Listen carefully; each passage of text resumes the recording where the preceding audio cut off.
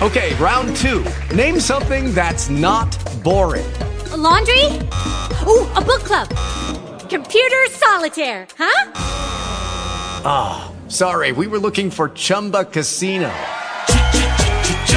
That's right, ChumbaCasino.com has over 100 casino-style games. Join today and play for free for your chance to redeem some serious prizes. ChumbaCasino.com. No purchase necessary. Void where prohibited by law. 18 plus. Terms and conditions apply. See website for details. Talk shoes. Recorded live. Can anyone hear me? Yes, we hear you, brother.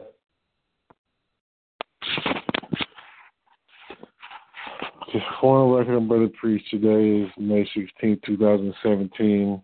It's third degree. I see Brother Kedrick. I see Akeem, Shedrick, Robert, is this Brother Lynn? Is that you?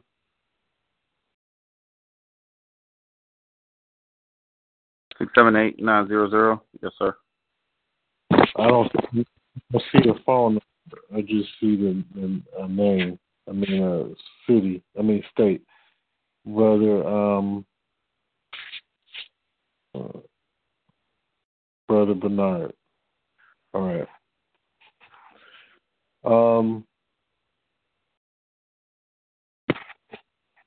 Basically, Brother Kedrick, did you get a chance to watch the video? Shalom. Unfortunately, no, I did not. I just remembered. Okay. Brother Shedrick? Yes, I did, sir. What is your feedback? First, I would like to say that, I did expect exactly what you said the video was going to cater to, and he gave just that. There was a lot of there's a lot of sovereign mythology in there. But for the most part, there was an element in there that I thought was very interesting when he was talking about the mortgage. And I'm trying to remember this, how he explained it in the video when he was saying where this mortgage company basically cleared the title to the home. And I think the home had like $100,000 in it. So what ended up happening was, I think the mortgage company charged him, he paid the mortgage company $2,000 to do it. And then they turned around and asked him for $15,000 for, I guess, the services or something like that. I can't necessarily remember exactly what the $15,000 was for. But he was like, well, I don't have any money. And he was like, they were like, yes, you do. You have a house. Basically, they wanted him to take some of the equity out of the home and use it to pay them. And I think he did it twice, where he ended up getting, taking, I guess, the whole $100,000 out of the house or something like that. And he paid them $15,000. But then again, I think he did it twice. And he ended up with like $66,000 worth of equity and the house. But what he ended up explaining was that the company who did the mortgage, or cleared the title rather, they figured out a way to write up a bond in order to clear the title on the mortgage or the house, or however you want to say it. And I found that very unique because I figured if you can do that for a house, then you can do that for other things, like other different types of liens and debts. And I want to ask you this question. First and foremost, what do you think about that? That's my observation. I was just sitting here thinking that, with that mortgage situation, with them using the note or using the bond to pay off the debt. Me saying they can, use that bond creation thing for other different types of debt. And that's all I have on that. Other than that, the video was pretty good, but I just wanted to know what you thought about that particular observation. Well, the whole idea behind it is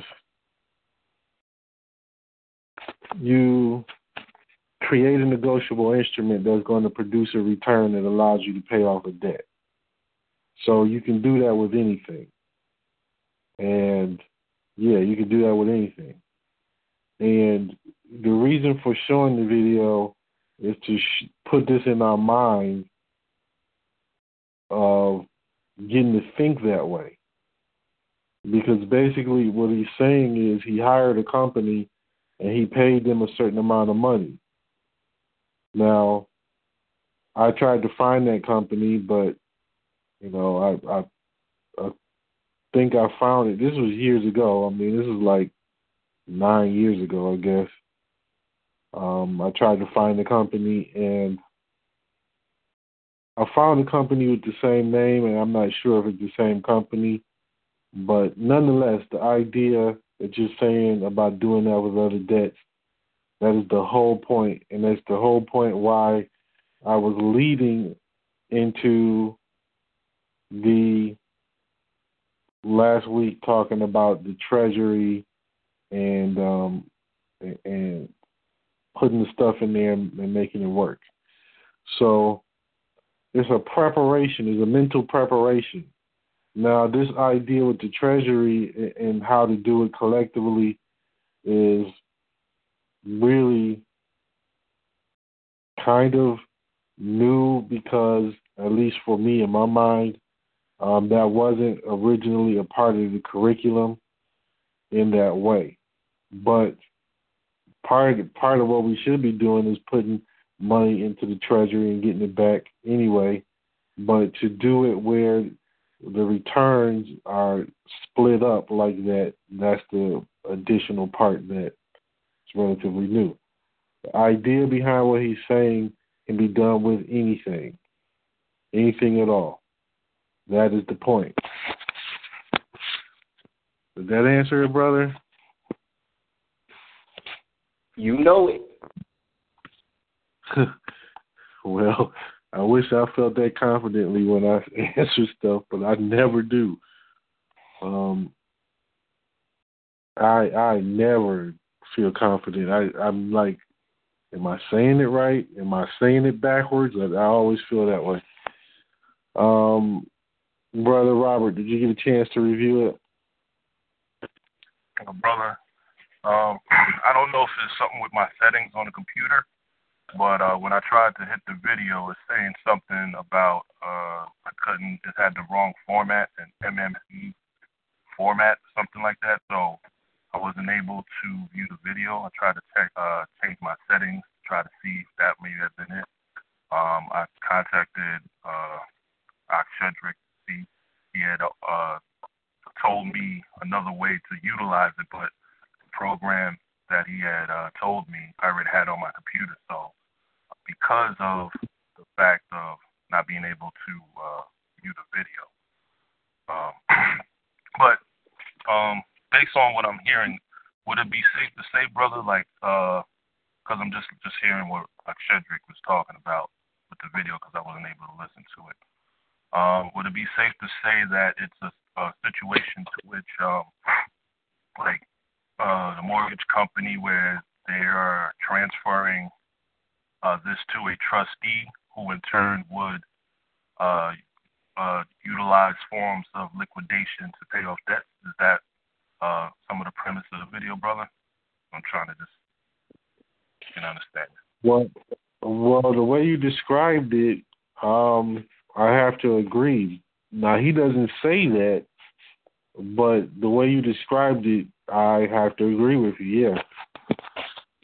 Now, it's in depth how he does it, and I don't want to say too much until people actually see it. How he does it is, you got to really see it, but yes, I agree with you. That's yeah. So yeah, I wasn't able to view the video, brother. My apologies. I'm trying to look into the settings issue, and hopefully next week I can give some feedback. What browser are you using? Using Firefox Mozilla. When's the last time you tried the video? I did it yesterday. Yesterday I tried utilizing video. Okay. One moment. What the heck just happened here?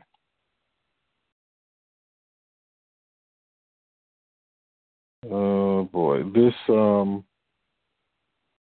some reason this TalkShoe and Google Chrome are having some type of conflict, but nonetheless,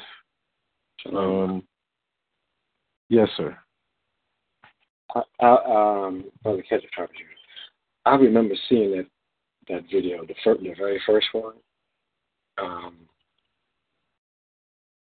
and the way Brother Cedric gives his description of it.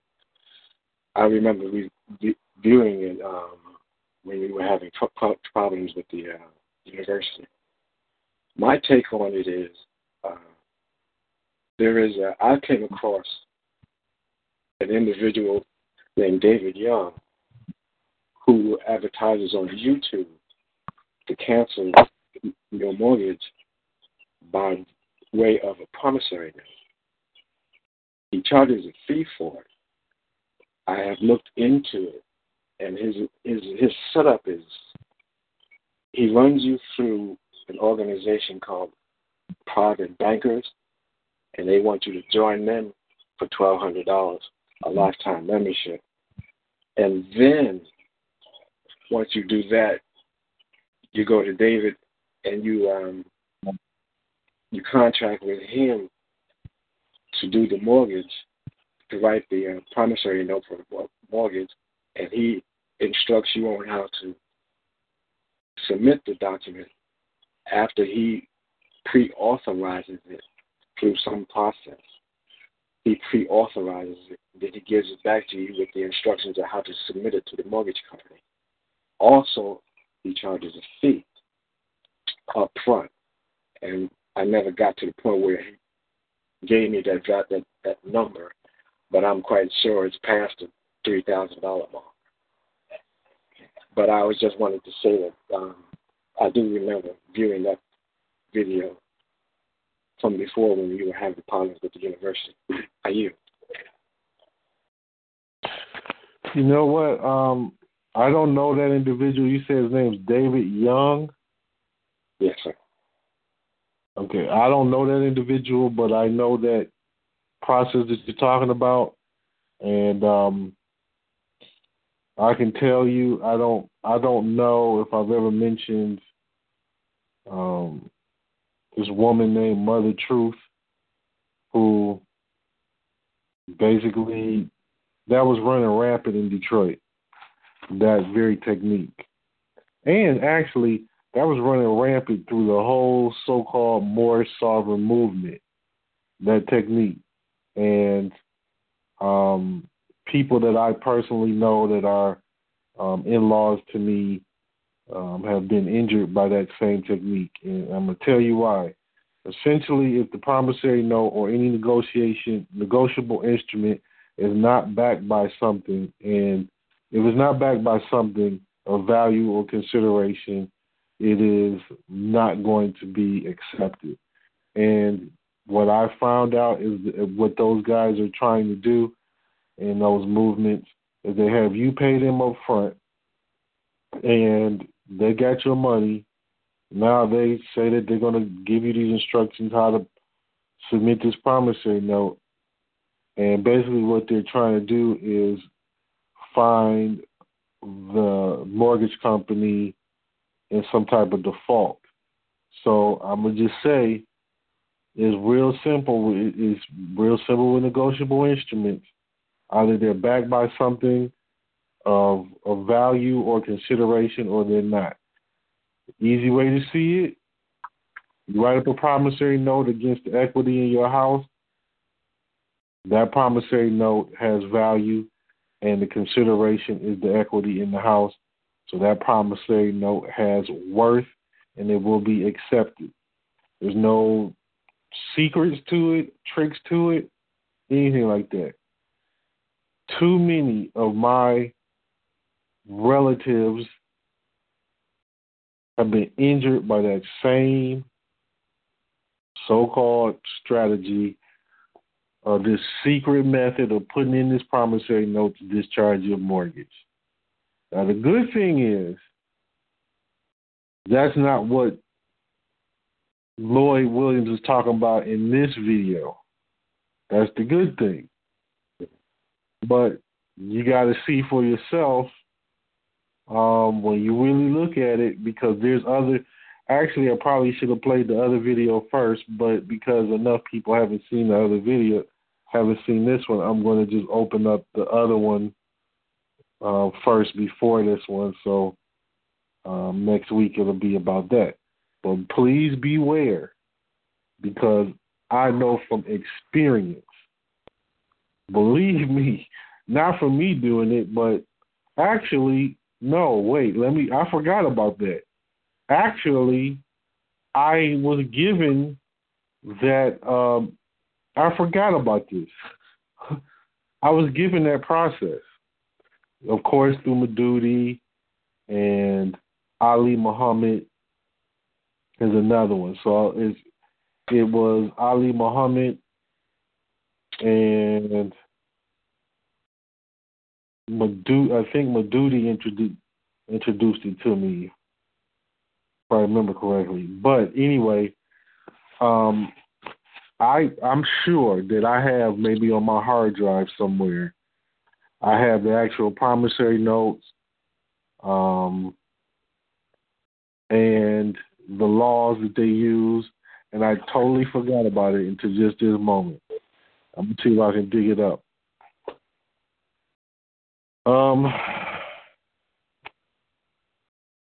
Brother Lynn.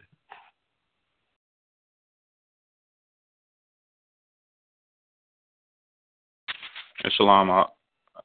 Can I be heard? Yes, sir. Yes, sir. So I had an opportunity to watch all three of the videos. Lloyd is, in some cases, he's kind of out there. I mean, he's the for sovereign mythology in many ways. But I gotta say that the second video in which he's dealing with basically the creation of value, that was ingenious, because what I saw in it was, you basically, if you take the typical commercial process when dealing with how money is being created, the consumer is typically an outsider to that process. So you fund the said loan, you give it your energy, and then somebody turns around and hypothecates it, and through fractional reserve banking, it just explodes in value, all from your signature, and you're not a partaker in that, except from the standpoint of being the or facilitating the transfer of your labor and your energy to pay that. And in this case, to me, the beauty of it is that you're taking the same process, but you're making yourself a player in that process from a standpoint of being able to, really benefit from it, as opposed to being liable, so to speak. So in that same money creation process, in doing the discharge and then turning around and taking out another mortgage, you in the example that he gave, you just opened yourself up to over $60,000 of value that you never would have had before, and not only did you create a liability, in the form of doing the mortgage, you actually created an asset, which was an offset, which actually gave you the means to pay that back to a greater or lesser degree. So, from my standpoint, it just kind of blew me away to see that. And the thing is you can the repeatability of that. You can keep repeating that. That can be a means by which to satisfy that amortized over a certain period of time until you find another means by which to settle and set off, be it by finding another bond servant, somebody that's willing to perform, or what have you. The thing is that in the short term, you can actually perform yourself, because again, not only are you creating the liability, you're also creating the the asset in the forms of actual Federal Reserve notes that can be used to make those payments. So that was what I got out of that, brother. I yield. So, did you hear the company he was talking about that did it for him, or allegedly did it? Allegedly, yes, sir. I don't remember the name exactly, but I remember him making reference to it. Okay. As I went to try to find that company. Somebody say something? I can't really hear too well. I went to try to find that company, and yes, sir. The name of the company is called Mortgage Alternative. Yeah, well, I didn't want to say it to everybody else. Watch the video, but my bad.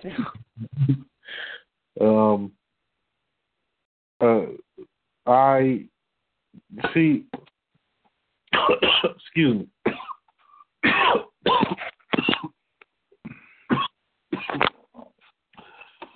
One moment.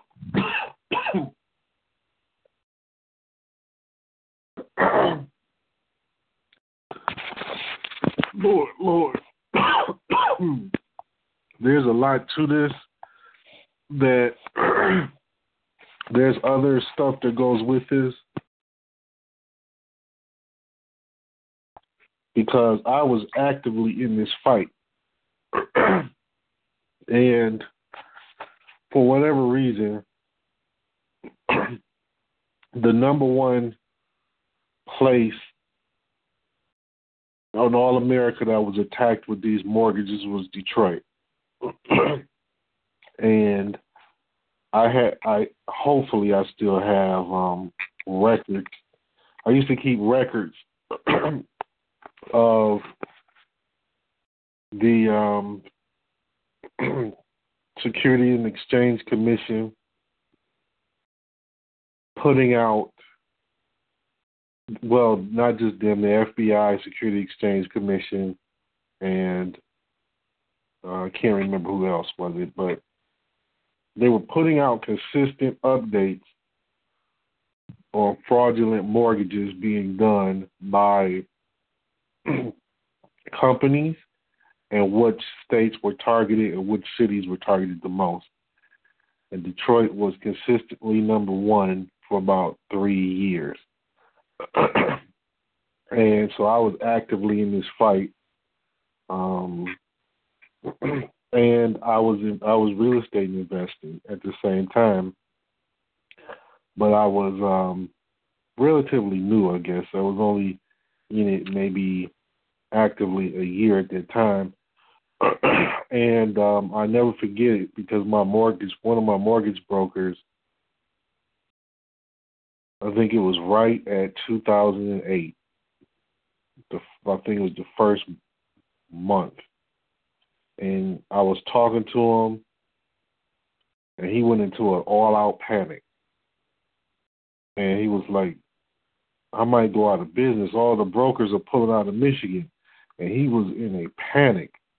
And he was telling me all the brokers are pulling out of Michigan. For that reason, the entire state of Michigan was really, excuse me,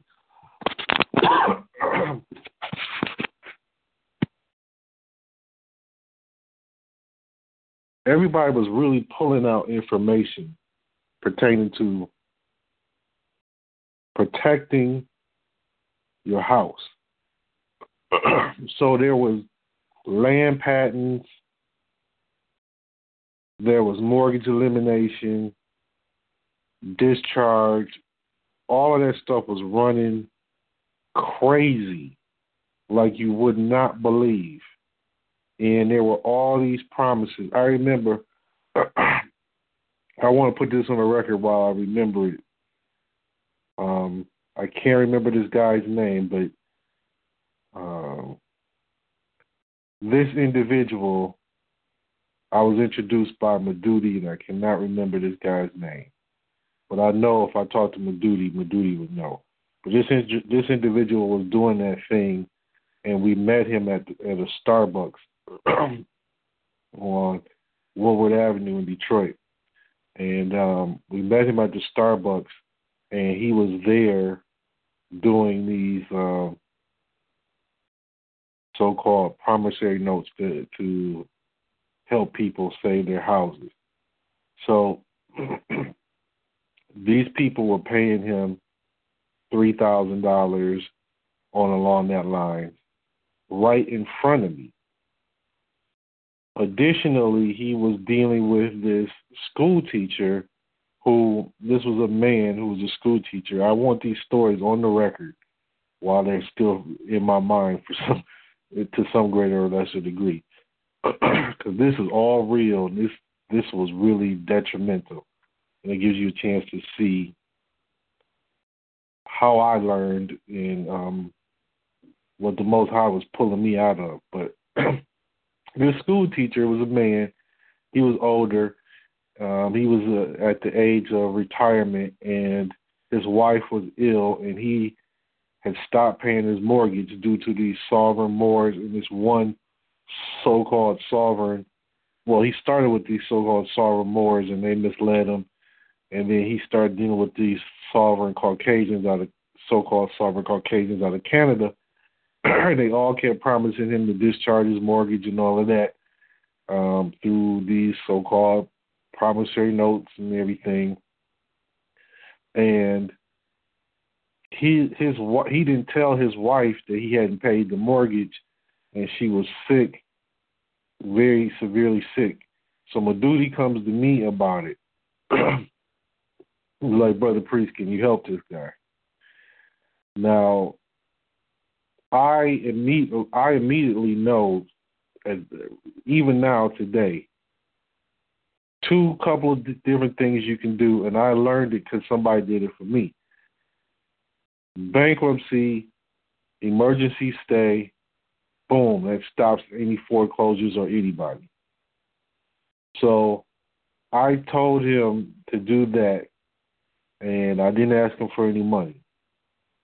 And that's because the guy that did it for me, he taught me bankruptcy. His name was Ishmael. He happened to be a student of Dr. York's. But in Detroit, we all were, it didn't matter what background you came from. Everybody back then was intermingling. It could be Moors, it could be Nation of Islam, or whatever. We all would meet up at the Black Panther headquarters, and everybody got along and everybody helped each other.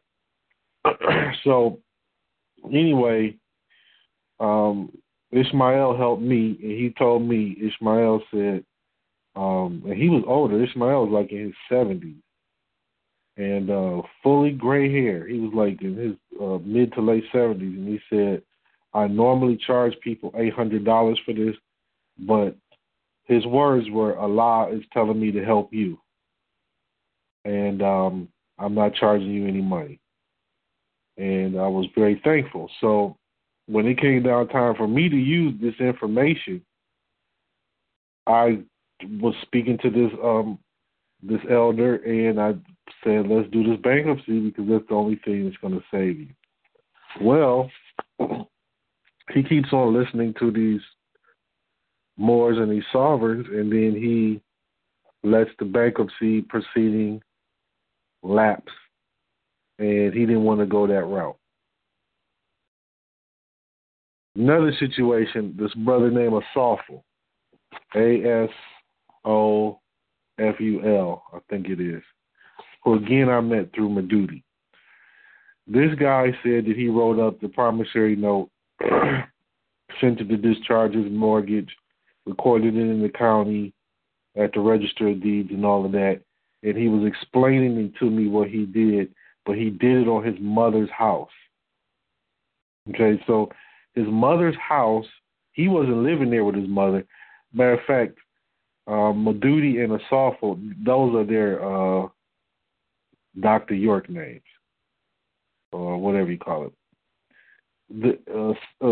They both worked at the post office, the main post office.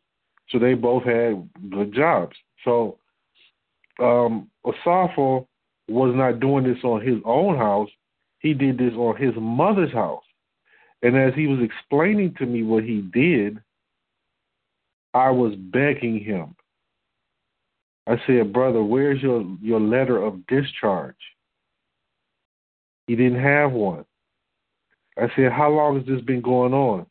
He said, I put it in the county. He said, when I put this, other people, this is his answer to me. I put it in the county. They recorded it. They looked at me like, who is this guy? He knows something special. Who is this guy? And it's like I set a bomb off in there. I said, brother, where's your letter of discharge? He's like, I don't need that because I paid it off with this promissory note. No, you didn't, brother. You didn't pay it off. I said, how long has it been? He said, 2 years. I said, brother, at year number 3, you're going to have a problem. Please take care of your mother.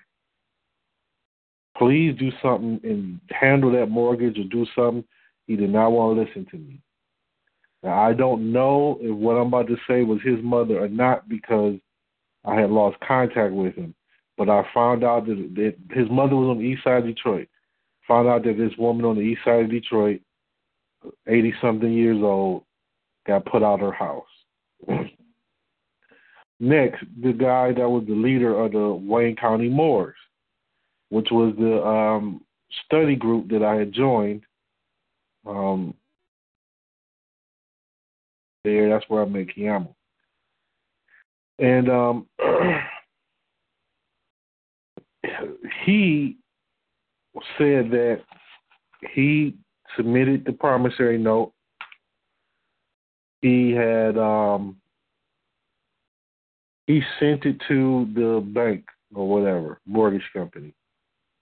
He had never heard, he didn't hear anything back from them. I told him, I asked him again, how long, like I asked everybody, how long has it been? He said, it's been 2 years. He said, I discharged it. I said, where's your letter of discharge? And I said, did you record it in the county? Where's your letter of discharge? He said, no, he didn't record it in the county. He said he didn't need to record it in the county because it was discharged on his credit report. I said, brother, it was not discharged on your credit report, and I'm not even looking at it, and I can tell you that it wasn't. I said, you didn't record it in the county, so if you didn't record it in the county and it doesn't show up in the county as a discharge, it is not a discharge. They're going to put on public record that the mortgage was discharged. That's going to show your letter of discharge will be on public record, or the bank or whatever themselves will contact the county recorder themselves and denote that that mortgage is discharged. You didn't even record it in the county, so you haven't. How can you tell me that you have any real remedy when there's no public record. There's no public record. I can at least see if you put a public record, put it on public record, and they were corresponding with you and gave you some type of answer. You telling me you just sent it to the bank, you looked at your credit report, and it said your mortgage was discharged. I said, it does not say, it will not say that your mortgage was discharged unless it actually was. So you have to show me your credit report. He didn't want to do it. Now, I kept going. I was going out of the county all of the time. I was like there every other day. I was helping all types of people that I could help. I was handling my own affairs, and I was just constantly teaching, just constantly every day dealing with this stuff and helping people get out of traps and spend all this money with these crackpots. So I'm down there one day at the county, the Register of Deeds, and guess who comes in walking? But which the guy's name, the leader of the Wayne County Mortgage, his name was, we called him Mook. Guess who comes in there walking but Mook's wife to record on the Register of Deeds the stuff that I was telling him that he should have recorded before even going about all of that stuff. So he sends her down there, hoping I don't recognize her. This is my thought. I don't know for sure.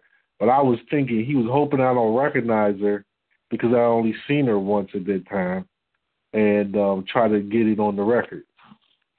All this stuff he told me about how he didn't need it, and all these guys told me they didn't need it. I don't know about a softball, but what happened with Mook? This is what happened with Mook. I put this on the record, and it's probably in the second degree. But Mook, the SWAT team, he got the SWAT team out there. The bailiff came to evict him from the house. He takes a shotgun to the bailiff and tells him to get off his property and don't come back. He had taken a shotgun to the electric company as well, and they called in the sheriff and they called in the SWAT team, and they shut that whole part of the city down for several blocks, and the SWAT team was out there surrounding his house, and they told him to come out. So he had a standoff, and I told him exactly what was going to happen. This is the God honest truth. I'm not embellishing it, and this is the God honest truth. I told him what was going to happen.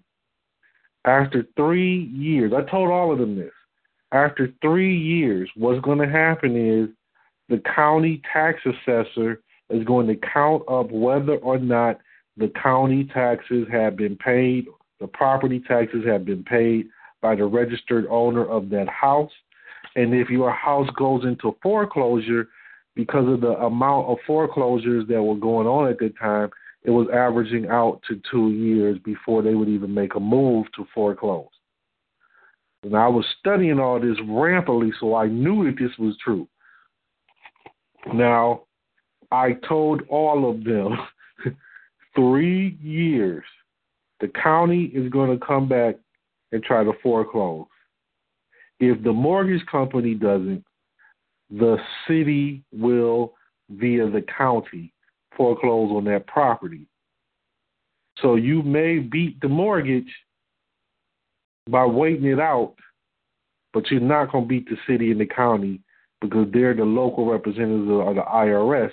So unless you have a discharge letter from the IRS, you're in trouble.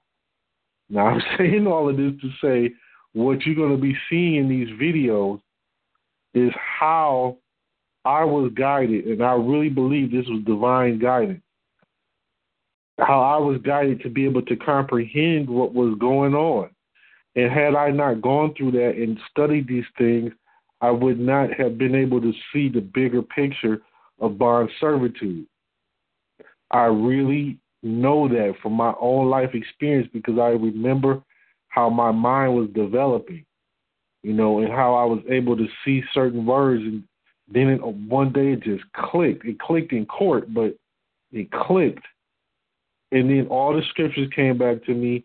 All the law I was studying came back to me, and I saw it. I saw it so clear, and I see it clear today. But I'm saying that to say these are a few stories. Oh, let me back up. The one guy that was in the at the Starbucks, whose name I cannot remember, but he was a very, very skinny man, dark complected.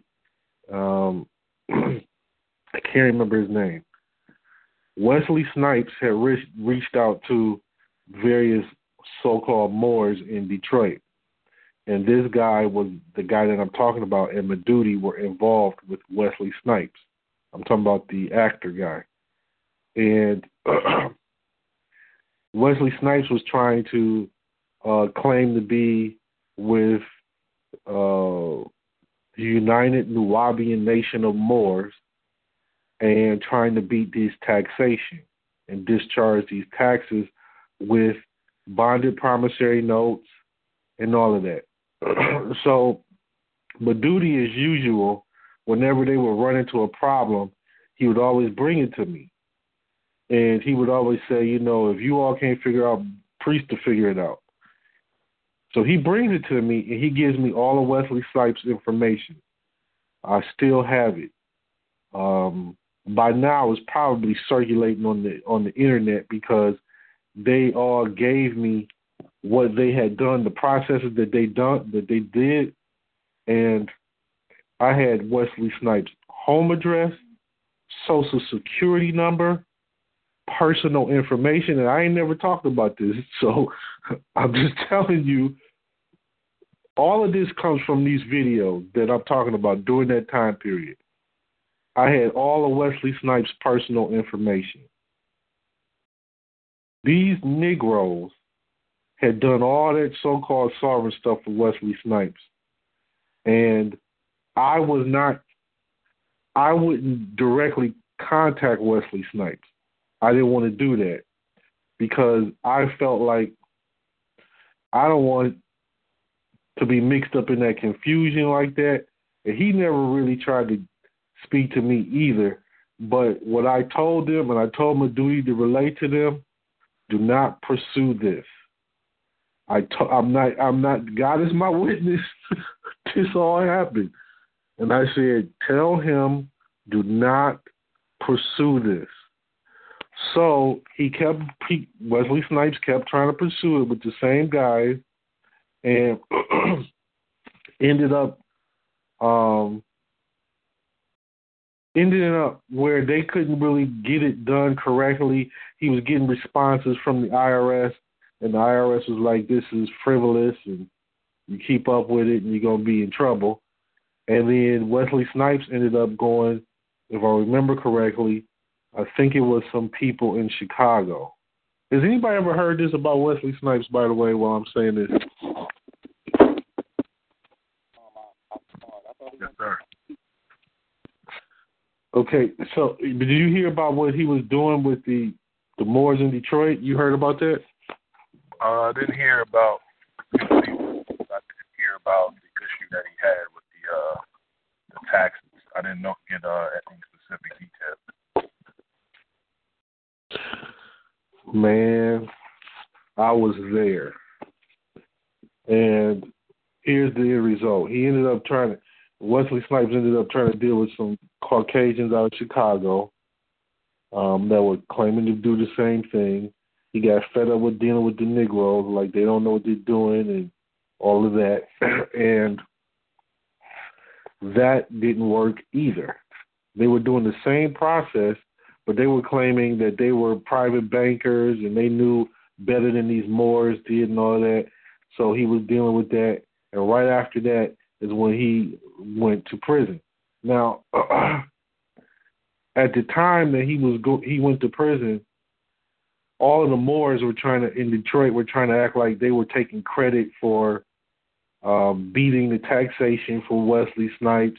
Don't believe that stuff. He's not really in prison. How is he in prison? And he just released a new movie and all of this. And I went and told all of them, I said, you all are so delusional. First of all, like I know, because I got the fact sheets, I got the faxes from the company in or these people in Chicago that showed that they did the same process that you claimed you were doing, said they didn't have typos in it and all that kind of stuff. It just did not work. And it didn't work because it's not backed by consideration or value. And as long as you keep approaching that like that, you're going to fail every time. And you are lying to the people, or you're misleading the people, and you were trying to take Wesley Snipes for all that money, and I told you, like, it's fraud, and you don't know what you're doing, and I definitely don't want no money for it. But even if I did, I would not do what they were trying to do, sticking for $10,000 and $20,000. You know, this was rampant, brothers. And if you can hear it now, I'm 10 years away from this. This was 10 years ago in my life. But I'm telling you, the pain and agony that I was going through watching the neighborhoods in Detroit just being destroyed and being these so-called Moors coming around talking about they'll do your stuff and you give them money and they'll save your house, including Taj Tariq Bey. And I think I put that on the record before. A woman drove, we brought Taj to Detroit. A woman drove from Gary, Indiana, which is about 5 hours away from Detroit. She came to see Todd. She asked him on the record, I've been in my house for 20-plus years, and they're trying to take it from me. What do I do? And Taj Tariq Bey said, take the Moorish Treaty of Peace and Friendship and stand on it. He said that on the record. And I knew then, that's when I kind of backed away from Todd. Because I knew immediately that was crap. Forgive me how I'm saying that. But I knew. I hope you all hear me. I have war and horror stories from that time period. But this stuff, my mind, when my mind had clicked in where I could see it and comprehend it, and I was doing things that was working, and I wasn't getting any resistance. There were no tricks to it. There was no secret information. There was none of that. It was basically opening up the Uniform Commercial Code, reading it, and comprehending it. And once I started doing those things, then I started to see through all the lies.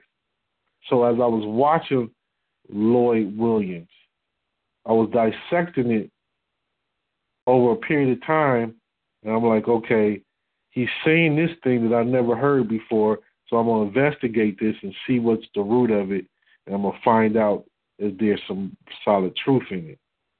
And sometimes with Lloyd Williams, I was running into a lot of things that were truthful, just not necessarily in the way he was saying it, but then there was a lot of stuff that was mixed in with Moorish mythology, sovereign mythology. Forgive me for being long-winded, but I'm really passionate about that. I hope you all hear me. Brother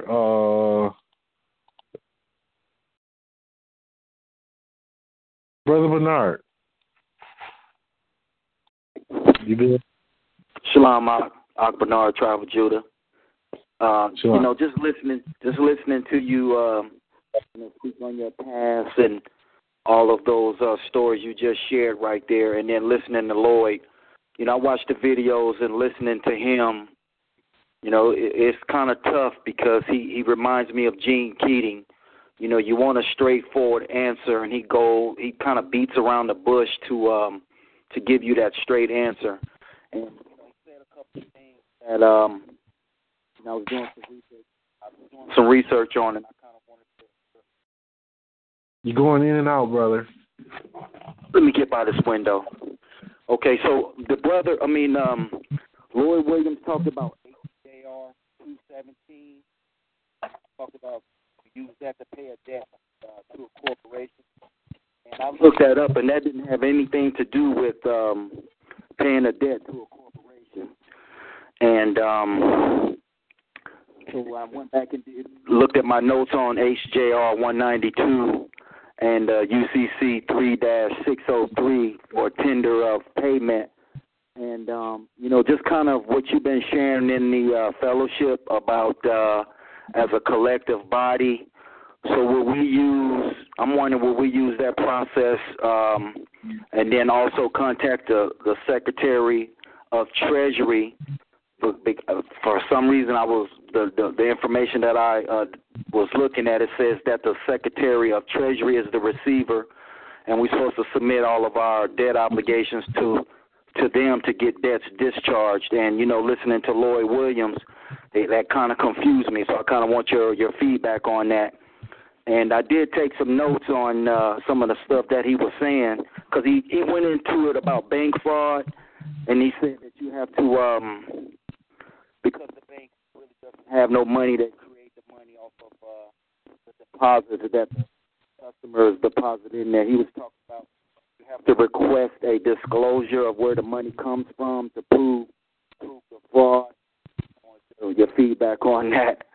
And lastly, just what Brother Cedric and Brother Lynn had spoke on as far as that mortgage. He kind of confused me with that. I know he said $63,000, and he gave a round number of $100,000.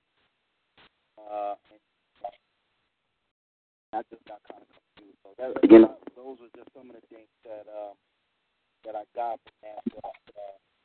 They talked a lot about the $5,000, and it's just hard to get what I needed out of there. But I wanted your feedback on the. He said the 1040. He said you're supposed to use a 1041 instead of the 1040 to get all your money back from your taxes. Do you recall that in the video? I do recall that. Okay, yeah. So he says you're supposed to say you made a mistake in filling out was it the 1041, and you're supposed to get all your money back from 18. Is that valid? Is that factual? To the best of my knowledge, I have not been able to prove that. So that's about the best way I can answer that part. But okay. What about the bank fraud thing? The disclosure? Well, that's legitimate to some degree, because we see what you're doing is you challenge the bank on a couple of different things. And I'm going to tell you how, when I got with Jakeem, this is maybe 2 years after Wayne County Moors were started. Well, they were started before I joined them. But when I got with Jakeem is a paralegal and a real estate agent. So when he and I got together, who I met him through Maduti, I started to learn a lot about the legal way of things getting done, so I was able to learn how to crack through some of this stuff. But here's what it is. Because me and Jakeem used to do this all the time, which we challenge all the bank codes through qualified written request. He did this, and he got the bank on their knees. He had them totally defeated, and they could not move on him. He didn't do any of that promissory note stuff. All he did was a qualified written request with RESPA, truth in lending, those types of things, and he got them an estoppel, and they couldn't do anything. They were trying to negotiate with him from that point on. But, okay, so let me address the HJR 192 treasurer issue that you were talking about. All right, first of all, HJR 192, that was a resolution, so I think we talked about before how it later became a public law. And I'm sure we talked about that, but it's like Stat 99, 7310 or something like that. Actually, hold on. I think I might have it in my drawer. in this cabinet.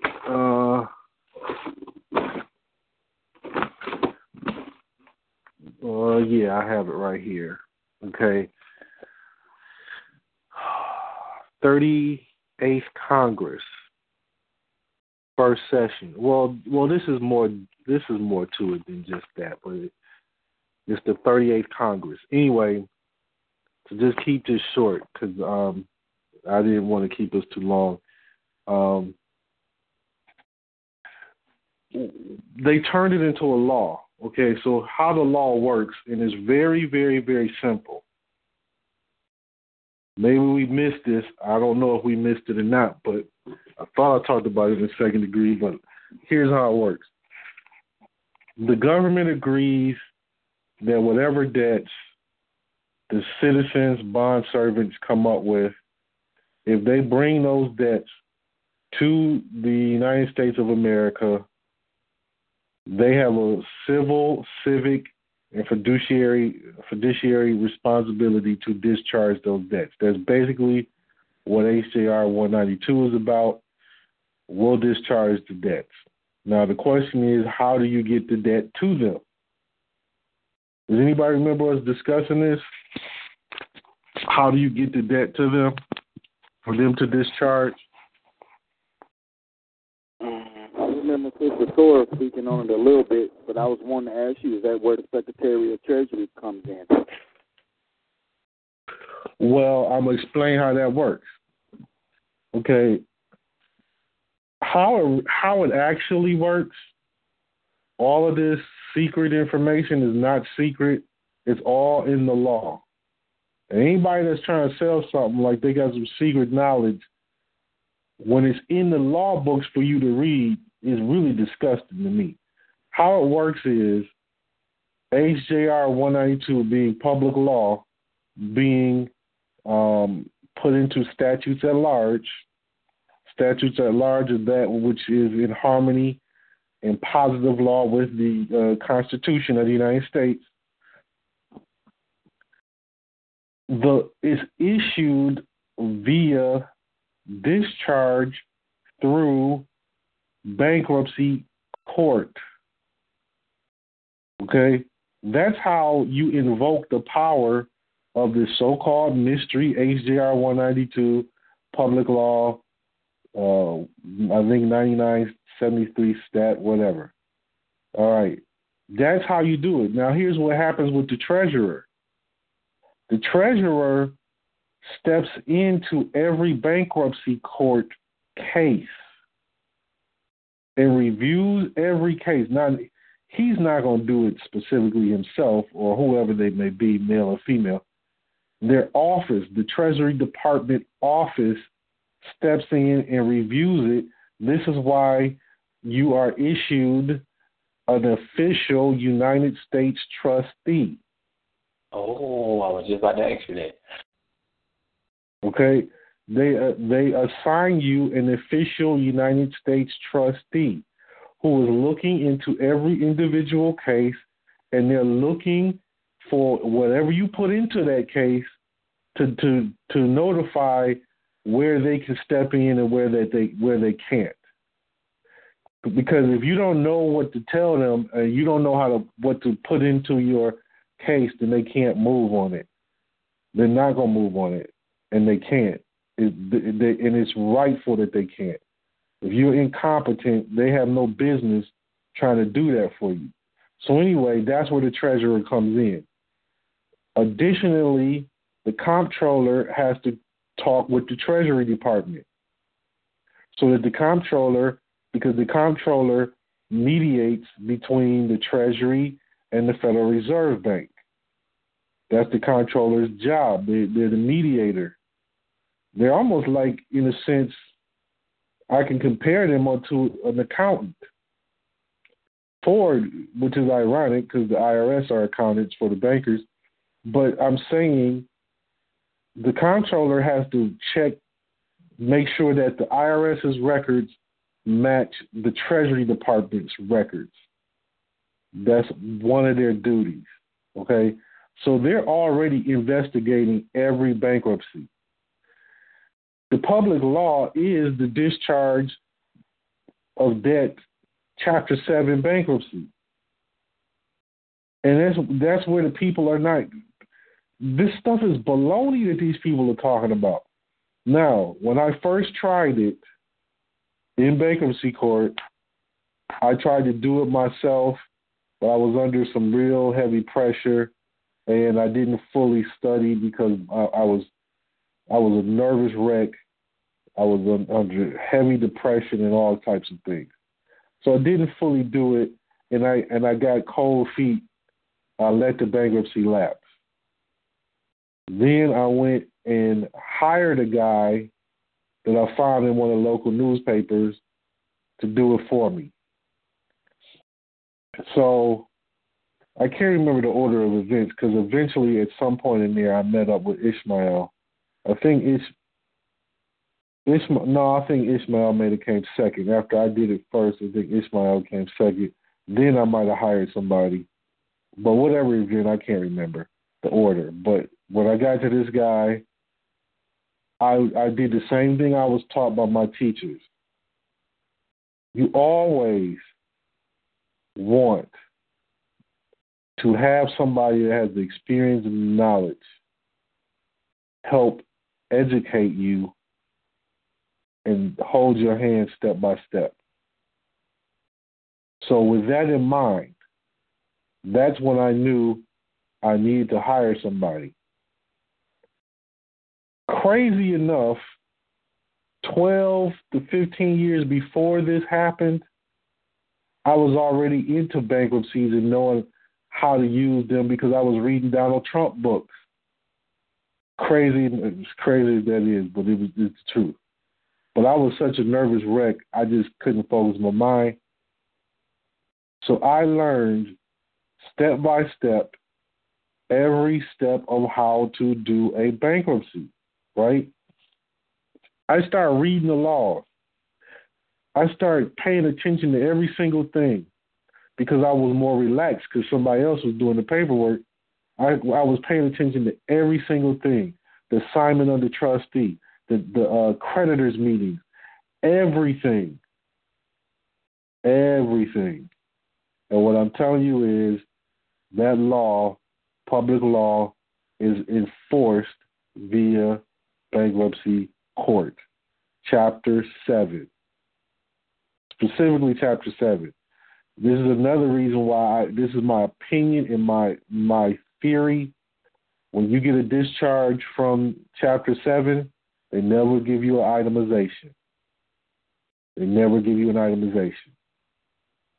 Because then it would be like you would know specifically what was discharged and you would see the transaction go forth. Okay, now, that's how you actually use HJR 192 is in the bankruptcy court. When you're in bankruptcy court, you can turn that bankruptcy court into a federal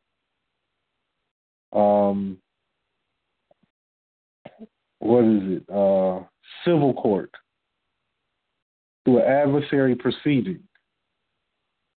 Now you put in all of the criminal violations that the mortgage company violated, RESPA, Truth in Lending, so on and so forth, Fair Debt Collection Practices Act, and you call them into federal civil court to prove for it on the record, proof of claim, proof of loss. Under the pains and penalties of perjury, they have to prove in a federal civil court that they're an actual creditor. They have an account number, a wet ink signature from you from contracting with them, itemization and account record of all the transactions. And if they do not have that in a civil court in bankruptcy, it must be discharged. They will try to escape. When they try to escape, what you do is you subpoena the promissory note and all the records of that account. When they cannot bring it in, That so-called debt must be discharged by the federal court. Did I miss anything, brother? Man, no sir. No sir. You put it in there. So that's kind of tying in with the bank thing as well. That's the fraud. That's the fraud, exactly. And the other thing that we were doing, this is really all Jakeem at the time, was the audits, the securitization audits, and the forensic audits. Okay, so Jakeem was already doing forensic audits, and before I met him, then once we started working together, we were sharing information, but he was focused on the securitization audit. And I just shared the little bit that I had with him, but he took off on it. So what we ended up doing is eventually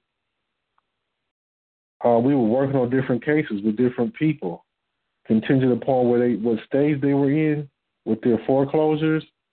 And some of the cases we were working on, the banks quit and gave up the houses.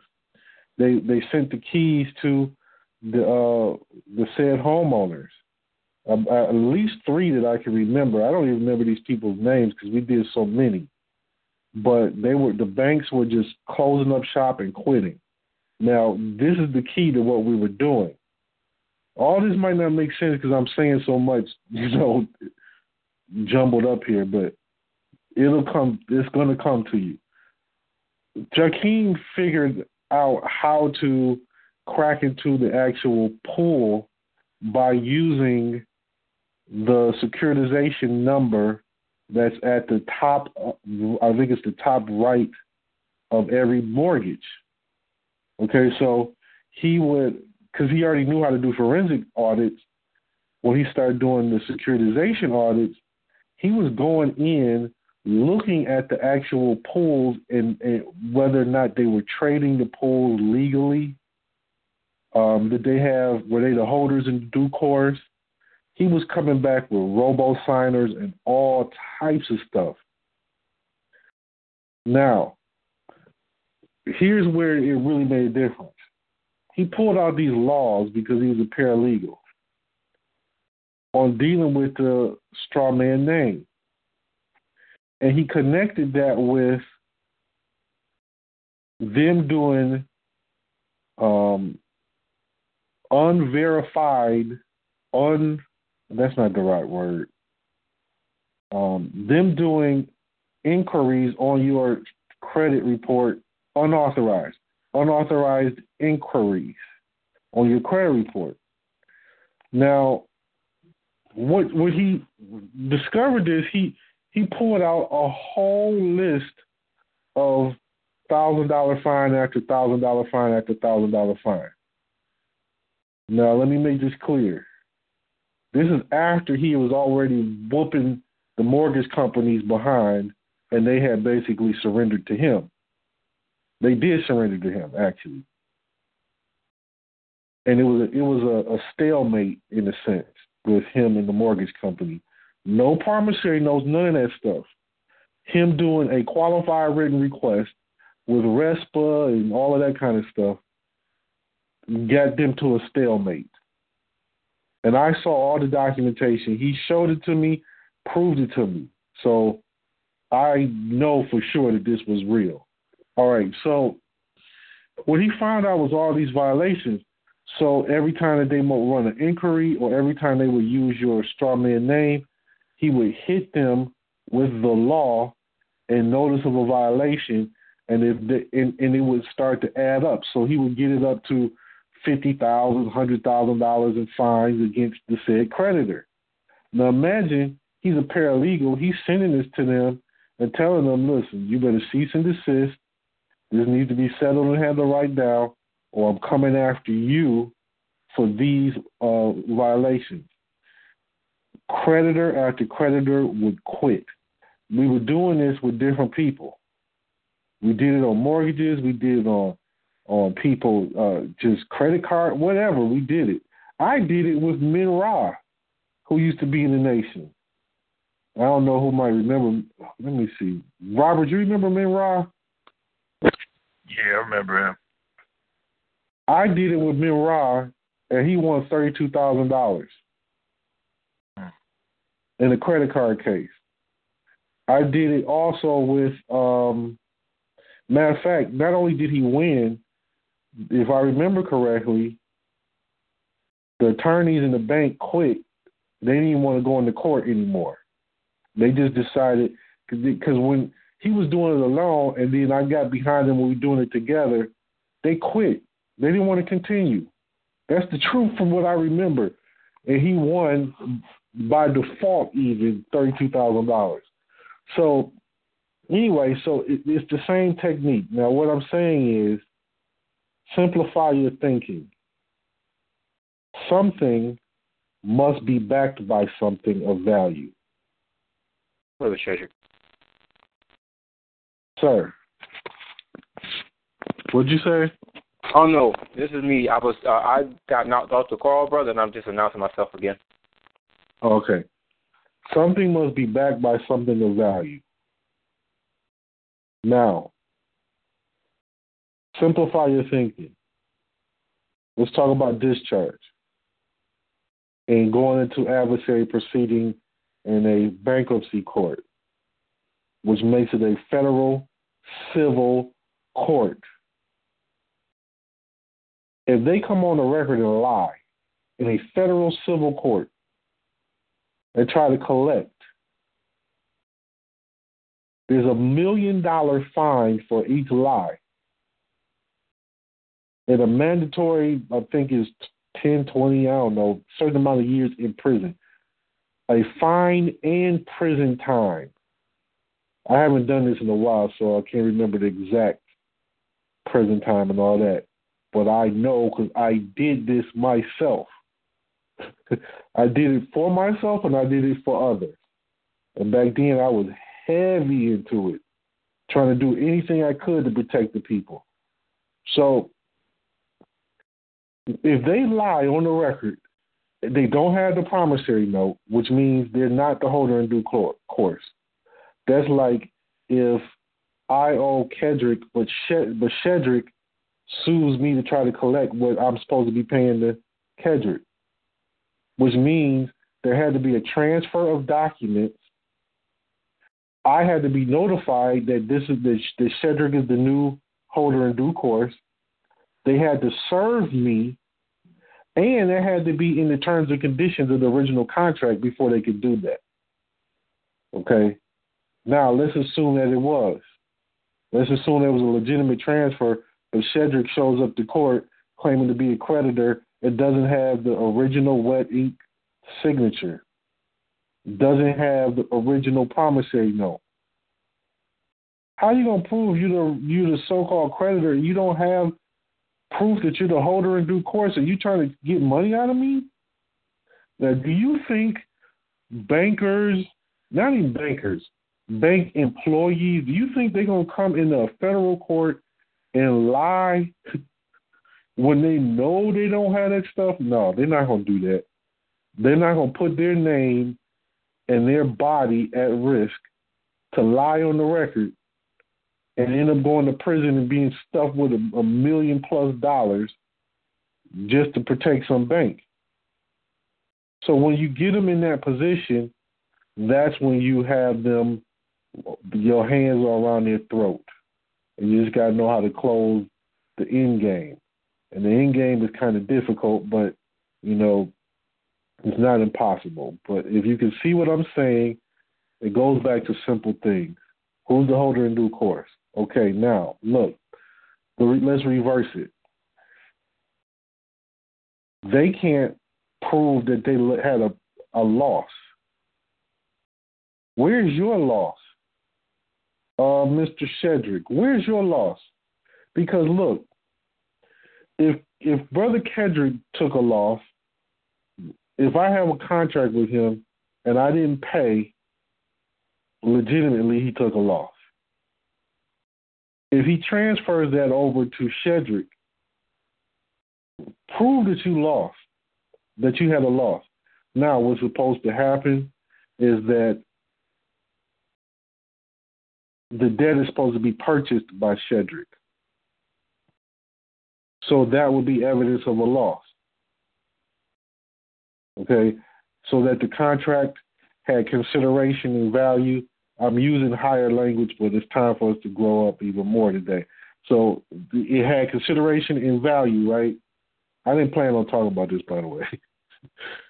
I didn't even plan on being here. But it had consideration and value because Shedrick purchased the debt from Kedrick. So that means the monies that he put up for the purchase is a loss because he paid out something, so he's minus that money. So that means if I owe him, I have to restore that to him because he's the rightful holder in due course. Is anybody confused? I'm like on fire here, but is anybody confused? Well, I just wanted to ask a question. Is this Sir. similar to what a lot of these banks and these other particular creditors utilize when they're dealing with the I think the company is called MERS, and they were creating these electronic promissory notes, but the people did not know that they created the electronic promissory notes, so they only signed off on the physical promissory notes without having knowledge that the electronic promissory note was also created. Is this similar in that particular realm, brother? It is similar, but you got to understand one thing. The electronic signature is legal, and it can be enforced if the holder in due course actually has the physical possession of that note or negotiable instrument.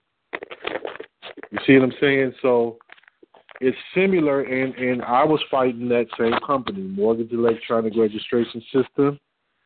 I was fighting them and beating the hell out of them, too. And that's where these attorneys were getting fired and crying in court when I was going up against them. And they shut down totally in Michigan and pulled out. I sent some to their P.O. box. I think I talked about that before, but I was setting them up for a lien. I was about to put a lien on the bank. And they got their mail and they closed doors completely in Michigan.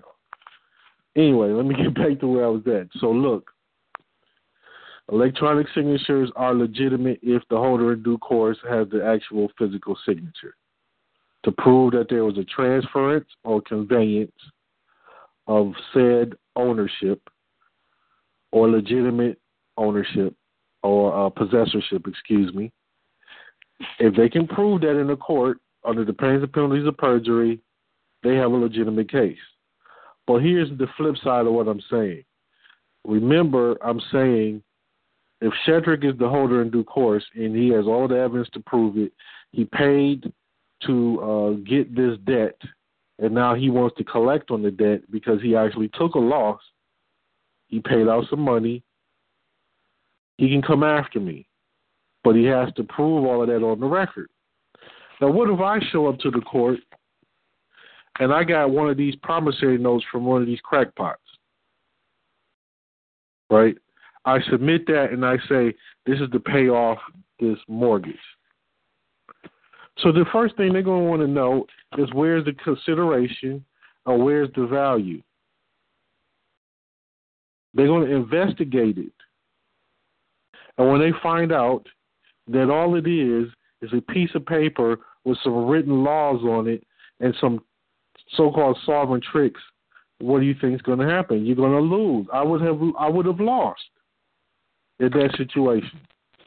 But what happens when that negotiable instrument is actually backed by something? Let's say it's backed by. Let's say you got a boat, and the boat is collateral or consideration for the negotiable instrument in negotiating the discharge of that debt or the payoff or settlement of that debt in a bankruptcy court for and on the record. I have something that has an appraised commercial value. I write it up as a negotiable instrument. I can pay it off if the value matches, of course. I can, or if they just decide to settle. So the bank might say, okay, we'll take a lien on the boat for a payment. But you're going to see the next you're going to see the next few lessons. Question. Sir. Why? So now, why can you use the example of HJR 192? Which can you use that instead of the boat? HJR 192 is a public law. Okay.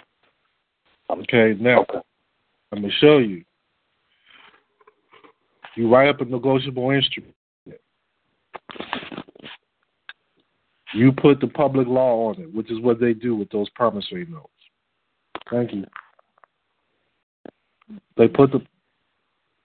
Yes, ma'am, thank you. They put the public law on these promissory notes. They put HJR 192 in the public law, and then they say that's their payment. Now, theoretically, what it's saying is the United States promised to pay, so I'm going to put this on a negotiable instrument, and I'm going to use this to pay this debt.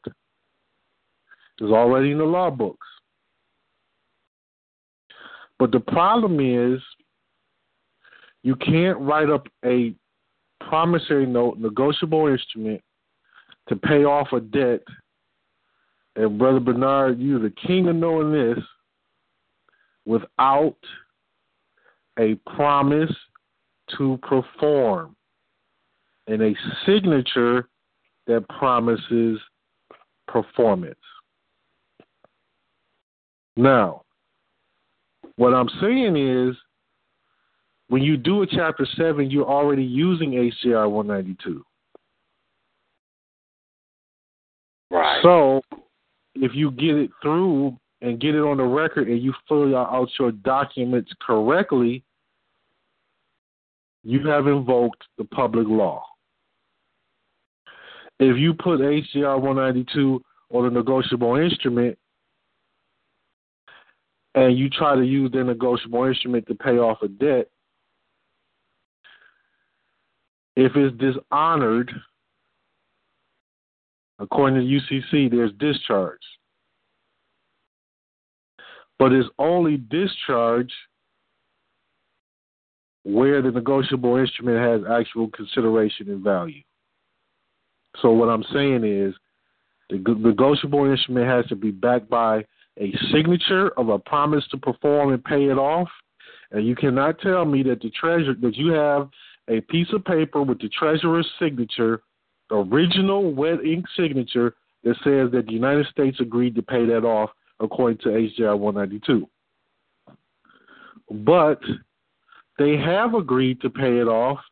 This is why they send in their trustee when you go into a bankruptcy who has power of attorney acting on behalf of the United States and the Treasury Department to invoke HJR 192. Maybe I'm talking too fast, but do you understand what I'm saying, brother? Man, this is beautiful. This is private administrative process at its finest. Yes. Shalom, Brother Priest. Yes, sir. Just my observation from what we're discussing tonight. This would really, it really pains me now that we're having this conversation in regarding to the neglect that brothers have constantly, applied to this process. Because what it also demonstrates is their very lack of comprehension of currency. If they don't even understand the process of eliminating debt, or in some way creating a currency, because you're trying to create a form of currency or tender to pay off the debt, so we'll say it that way, then how exactly would they understand how to create their own money or currency for a nation? How would they understand how money works? But I also want to say, I think a lot of the brothers, when they applied the process in terms of creating the negotiable instrument, I think they may have considered what the United States does. And they think, well, if the United States can print out money just out of thin air, I can do it too. But the problem with that thinking is, if you really look at what the United States may actually do, I don't think they really just print money out of thin air. It's backed by something. I mean, at this particular point, we rationalize that, but we, try reasoning with the people on the street who keep doing this process over and over and over again, who think they can just write up a promissory note and just discharge a student loan or a mortgage on the house or a car note or anything like that. This lesson alone just speaks volume, and it really just kind of shows how much more long way we have to go until we really, really understand what we're doing as a people and where our successes are coming, on why we won't get to these successes unless we can, continue to, unless we stop, doing these same processes that keep putting us in jail or causing us setbacks. And I yield. Brother, these Negroes are not going to get it. And I'm saying that with a heavy heart. But really, man, if you can't get out of idolatry, if you can't see through that, you don't have a chance in hell trying to understand commerce. And here's the problem. Commerce is not difficult. It's very simple.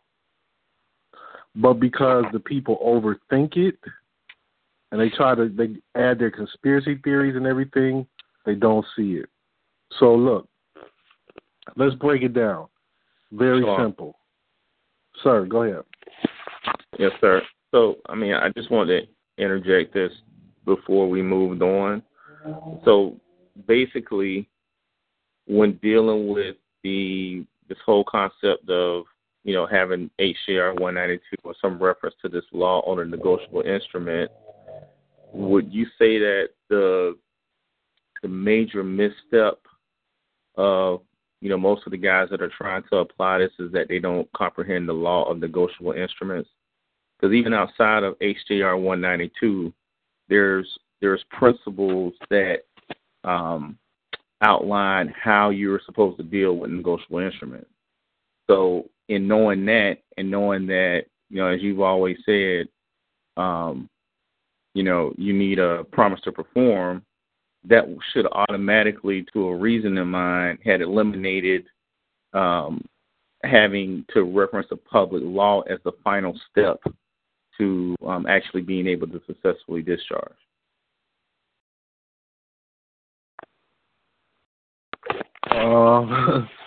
So, would you agree with that or would you disagree with that, is what I'm asking. I'm not sure that I even understood. I'm trying to still process it. You're saying if they don't understand negotiable instruments, that they are just trying to jump to the final step as the solution? Exactly. Because if you understood a negotiable instrument, then you would know that, these things that you're expressing, as far as you need a promise to perform and you need a signature denoting that. So you got to have a bond servant. You just can't, stop with making a reference to some statute. Because even outside of that, even if you were, say, just operating in the commercial world with using a promissory note, you got to get a signature from somewhere. So why does that change because you're dealing with the government?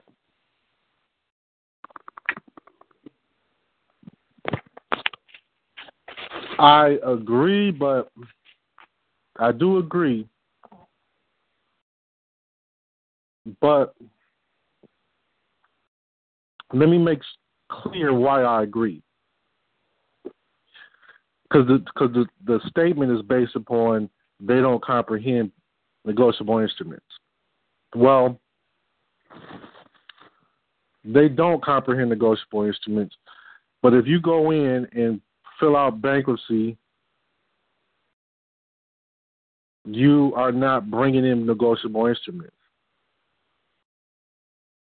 So you do have to comprehend how and why they work. Because you can have an attorney do a bankruptcy for you, and you don't know what the hell is going on, and in some cases, he might not know what's going on. But if you understand the simple principle, the only real thing of value, you got to really hear me.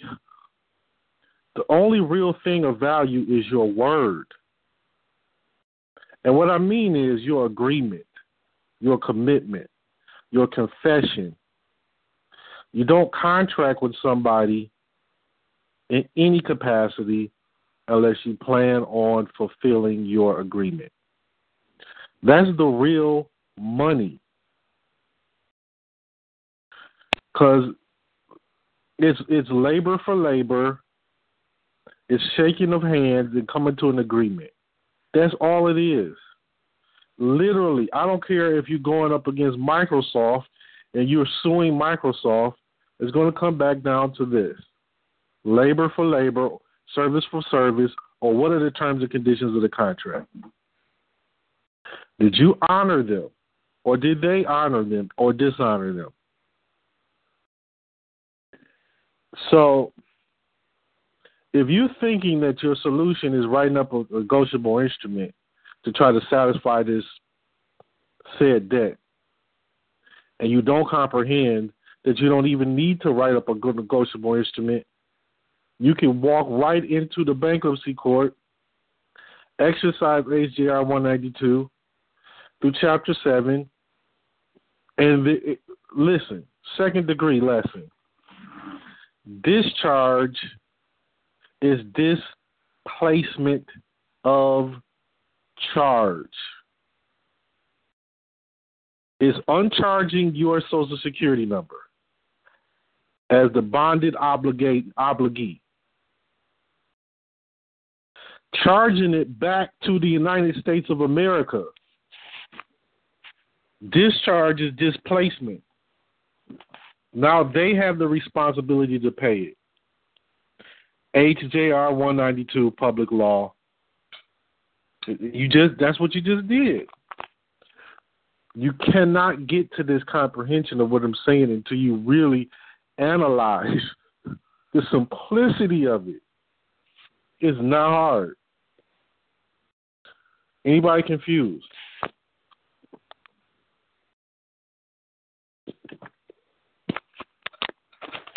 Yeah. Sir? So essentially, the execution of HJR 192 is written into the bankruptcy law as doing the Chapter 7. And in doing the Chapter 7, you automatically trigger the trustee to come in with the power to execute the discharge according to that law. Is that essentially correct? Yes. I hear. So, second degree. No, third degree, early third degree / second degree. Affidavit of insolvency. What the court does, you can do.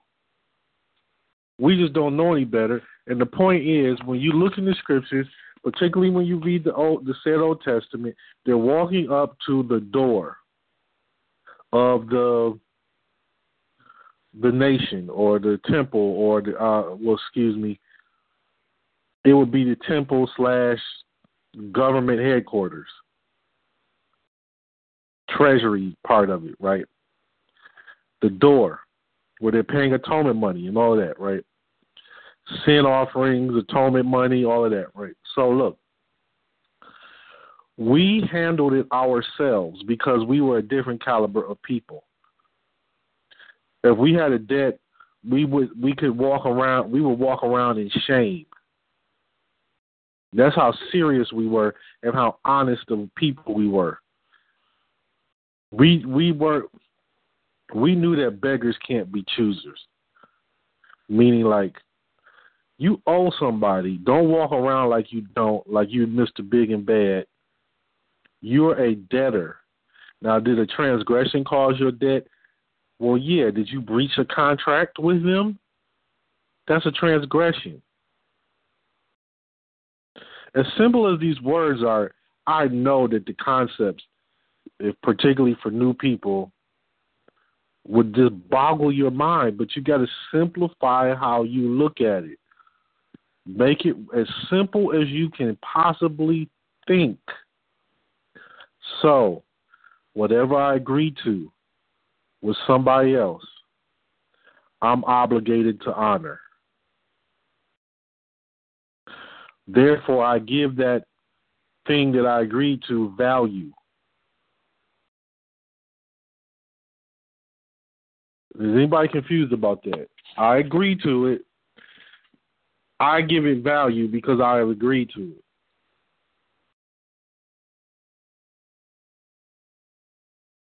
How can somebody use that how can somebody deceive you with that same technique? Can anybody give me an example?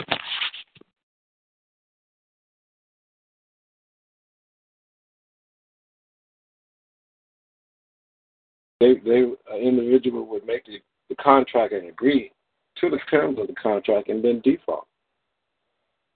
The default would be the deception. That is true. What's an alternative way? What's the opposite end of that they could do that same thing? That somebody could do that same thing?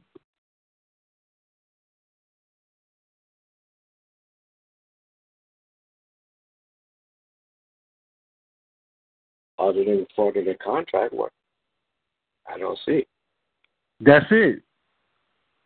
But how is the contract fraudulent? In its terms and conditions, they lied. They lie. Or, look, let's break it down to street game like this. Oh, man, I got this phone. This is the top of the line phone. The phone costs $400. Give me $100 and it's yours. Now, the guy that's doing that pitch knows that phone is not worth $400. It's not even worth $4. The clown buying it know that too. Well, not necessarily now. That's what I'm saying. The seller of this is deceiving the other party. He's inflating the value in the mind. He's inflating the value in the mind of the other party, intentionally deceiving them. Oh man, if you get the magic beans, go ahead, brother. Go ahead. In that scenario, that's the fraud. So, in proving the fraud, he used deception in the sale in that transaction. So, I mean, because of that, that's a small claims court type of case, right? Yeah. Yep. Yeah. So, but because you don't have when that's a contract that's been dishonored because you got two parties. So I guess the defendant has to prove he's been frauded and get his money back and sue for damages. Yes. Exactly. But what if he doesn't sue for damages? What if he doesn't even think he's been defrauded? Was he actually defrauded? Man, that's a trick question. Well, Then he fell for the okie doke. Yes. Look. The buyer values in their own imaginary mind, or maybe they're in the same mind. Maybe in their world, that phone actually costs $400 in their world. Now legitimately, in their world, they value it at $400 in their world. But everywhere else outside of their world, they value it at $4. So, if I'm a con man, and I find out that these people over here believe that this phone is worth $400, and I intentionally induce them into this purchase, intentionally induce them into this purchase, me knowing that everybody else thinks it's worth $4, but I know that he believes it's worth $400, and in his world it is worth $400. Did I defraud him? That sounds like duress. That sounds like duress. How is it duress? Well, I was sitting here thinking in my mind, the guy is, or let's say the seller is selling the phone for a price that he knows is not necessarily the price, even though that is what he's willing to charge for this particular phone. But the guy who is purchasing the phone, he cannot necessarily buy it for that price. Maybe he didn't even try to bargain for the price. I don't know. I think we'd have to, go in a little bit deeper into how they would have contracted or something like that. Well, listen again. The one that I'm selling it to, valued at $400. You hear it, brother? Okay, I see what you're saying. Yes. So did I defraud him? No, the one who valued it at $400, that's what he was willing to pay. That's not fraud. Okay, now let's do straight up and down transaction here. Gotcha. If he values it at $400,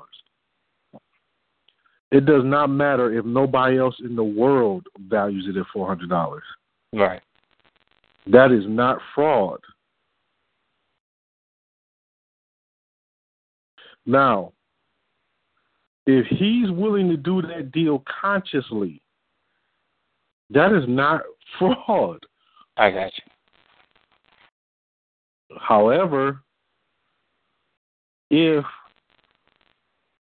you reverse it and it's not worth $400 anywhere, and it's just in that individual's imaginary mind. I got you. Okay. What you say, brother? I was saying, just look at the Jordans. There you go. The big ballers, too. That's it. Like, it costs, like $8 to make it over, in China? And they come over here and they mark up the price to, $100, $200 a pair of sneakers? There you go. And it's crazy because, like I pointed out last week, you got the share price is considerably less than the pair of sneakers. Yes, sir. So now let's go back to value. We both live in the same world,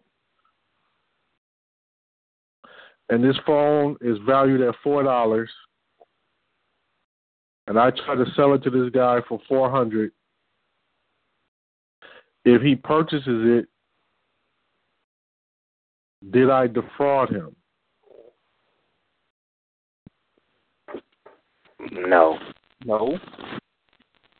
Why not? Because even though the guy who was selling it for whatever value he wanted to sell it, if you bought it for the price that he was selling it, you go into it consciously knowing that that's how much you're going to pay for it, then there was no fraud. There was no duress. Okay, that's correct. Now, that was a kind of a tricky way that I put it because I'm trying to see if we're following here. Gotcha. Now, we live in the same world. That same phone is valued at $400. It's valued at $4. I'm trying to sell it to this guy for $400. He does not know the value of it, and he buys it for $400. Can he sue me? Yes. Why? Because he wasn't knowledgeable of the price. He didn't know that it wasn't $400. He can sue me because he didn't know. Well, the guy who tried to sell it to him for $400 knew, well, let me say it this way. The guy who sold it to him for $400 knew that it wasn't $400. He knew it wasn't $400 when he sold it to the guy. The guy who purchased it for $400 didn't know that it wasn't $400. No, you know what? No, he can't sue you because even though you did purchase it, you bought it for what you thought it was worth. You thought it was worth $400. So no, you can't sue because you thought it was also $400 when he sold it to you, even though you didn't know that actual price. The guy who sold it to you for $400 said it was $400. All sales, I guess, at this particular point is final. So you bought it for what it was sold for. Can't sue. Sorry. Okay, that's correct. The tricky thing is, where does the fraud come in? Is when there's not full disclosure of the facts. So what's supposed to happen is, in this case, is what's really supposed to happen is, and how you could get sued, is if the one that's buying it for $400 can prove that you did not give them full disclosure of the facts. Okay. Then they would have a means to sue. That would be something the court can hear. They were induced into it. They were tricked into it. They weren't given the full disclosure of the facts. But wait a minute. This is strange because I go to Walmart and I buy a damn gallon of rice milk, and I know that what I'm paying for it is not what they paid for it. I have no idea what they paid for it, but I know that there's a markup on it. So can I sue Walmart for this rice milk to get my $1 and some cents back? No. So it's a real sticky situation. But listen, no matter how you look at it, whatever I value and I agree to, I might value it. My brothers and sisters, my aunts and uncles might value it as something that's worth millions to us, or like how Jordan shoes are, they're worth hundreds to us. But to the Chinese people, they're worth pennies. Essentially, I'm talking about idol God worship. Okay.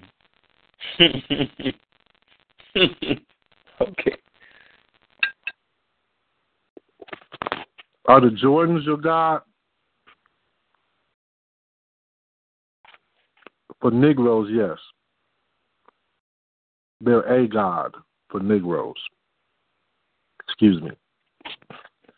Whatever somebody values something at, as long as that you're not defrauding them, they're going to accept that for what they value.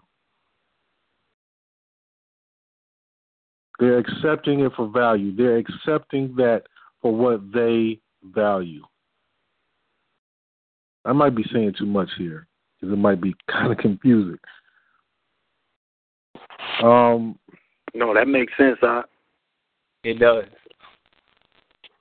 Okay. Now, if you see that, then it makes you be even more responsible for knowing what the hell you're contracting yourself into. Knowing the value of something. Now, what ended up happening is, even during the time of Moses, understand there were always shysters that would come about and try to defraud the people and had them believing that in that individual's world is worth $400. Just because they believe it, that doesn't mean in their world that it's actually worth that. Taking advantage of the people, misleading the people. So there had to be what you call regulatory law. So in the mortgage field, it's the same.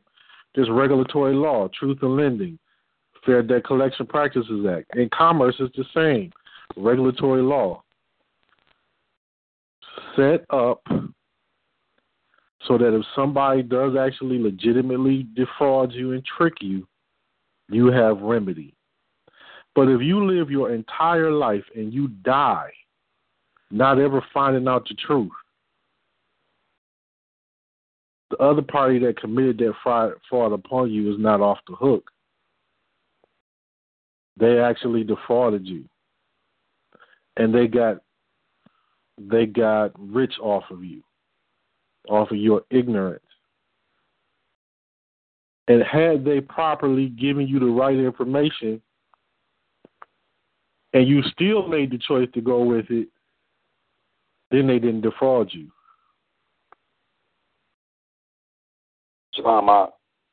Yes, sir.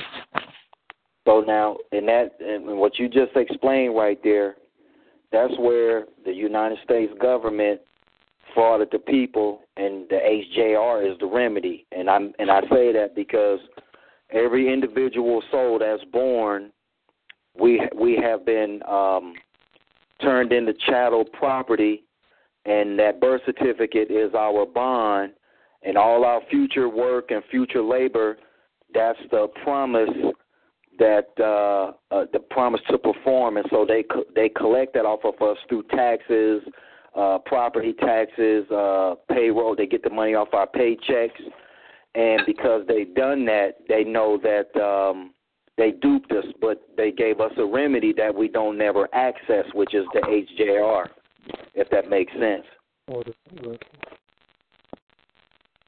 That makes sense, but my question to you would be, prove that they did that to us. Well, the straw man, in all capital letters, which they gave to us and put that on the birth certificate, and the Social Security number, that's the inventory number. And I know, I guess from childhood to 18, they invested it. They're making money off of it. And every time you look at your paycheck, the FICA and the Social Security, they're deducting money off of your labor. And until you, do what we're doing, which is get with a body of people and correct your status, and you utilize that remedy, you can discharge all your debt obligations with the remedy that they gave us. Now you. Lynn, how would you respond to what the brother just said?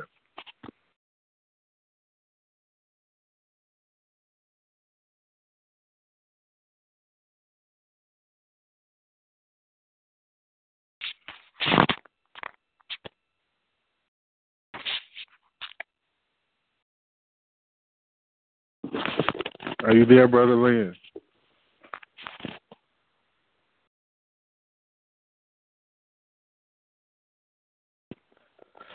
Okay. I want to challenge you, Brother Bernard. All the stuff you just said that they did to us, we did to them first, and it's in the Bible. So you think about this. Did they really defraud us if we did it to them first? Now, really think about that, brother. Well, I would say this. Now, they took it a step further with identity theft, claiming that they us, and how they made money, ill-gotten gains.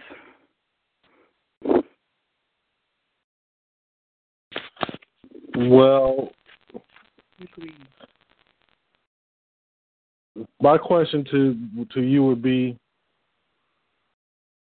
where did they claim that they were us? Well, they claiming that, well, and over in Israel, they claiming that they they claiming they're Israelis. They claiming that they're the Jewish, that they descend from Abraham, and even though they descend from Esau, and not to make it a black-white thing, but promises in the covenant has been given to us, even though we're guilty of idolatry. And until we can correct that and come back to keeping the commandments as a body of people, then we can reclaim those promises, and we will be blessed again, as it says in Deuteronomy 28, 1 through 14. The Most High give us all of that if we come out of the idolatry, keep the commandments. We'll get those blessings that we're entitled to. But as long as we continue to church on Sunday, eat pork, disrespect the Sabbath, we're going to get punished for that. So, and that's where all of our wealth has been stolen from us. Aqua. I yield. Well, everything you just said, I'm telling you, I'm not going to do it, but I'm telling you, I can rebut everything you just said. Yeah. Okay. No, I need to hear it. I need to hear it. Come on. Okay, first of all, the people over in Israel, they call themselves Israelis. Second of all, they're not Edomites. There are no more Edomites on the earth. They've been gone since the time of David. So there are no more Edomites. Now, those are Ashkenazis. Right. Ashkenazis do not descend from Edom, period. They descend from the Japheth. So, okay, that's one thing. So now we got an issue here because a lot of people teach this, and that's why you don't hear me ever teach Jacob and Esau, because I know that these people don't know what the hell they're talking about. They teach this when it clearly states in the scriptures David went in there and slaughtered all these Edomites except for two. And those two had some offspring. And then those two, they became Amalekites. So there were no more Edomites after them. They became Amalekites. Now, that's a whole other matter of law, but I'm saying no Edomites exist. They've been gone for centuries. Okay, next. Why is it that the people over there claim to be Jews? Because they're not claiming to be Judah. See, they claim to be Jewish. Right. Why are they claiming that? Because they're tying back into the original covenant, which had nothing to do with just bloodline, just the Israelite bloodline. The Hebrew faith anybody can be a Hebrew, right? Now let's look at us. We spew hate out on them when they have a right to be a Hebrew. Now they can't be an Israelite because they're not descendants of Israel or Shem, so they can't be Israelites. Can they be Hebrews? Yes. Now look, when you apply this, we did it to them first. We bonded them. We removed them of their names. Matter of fact, in the scriptures, we did it to Edomites. Edomites did it to, Esau did it to Jacob, or Jacob's descendants first. Then after Jacob fulfilled the debt, Jacob and Esau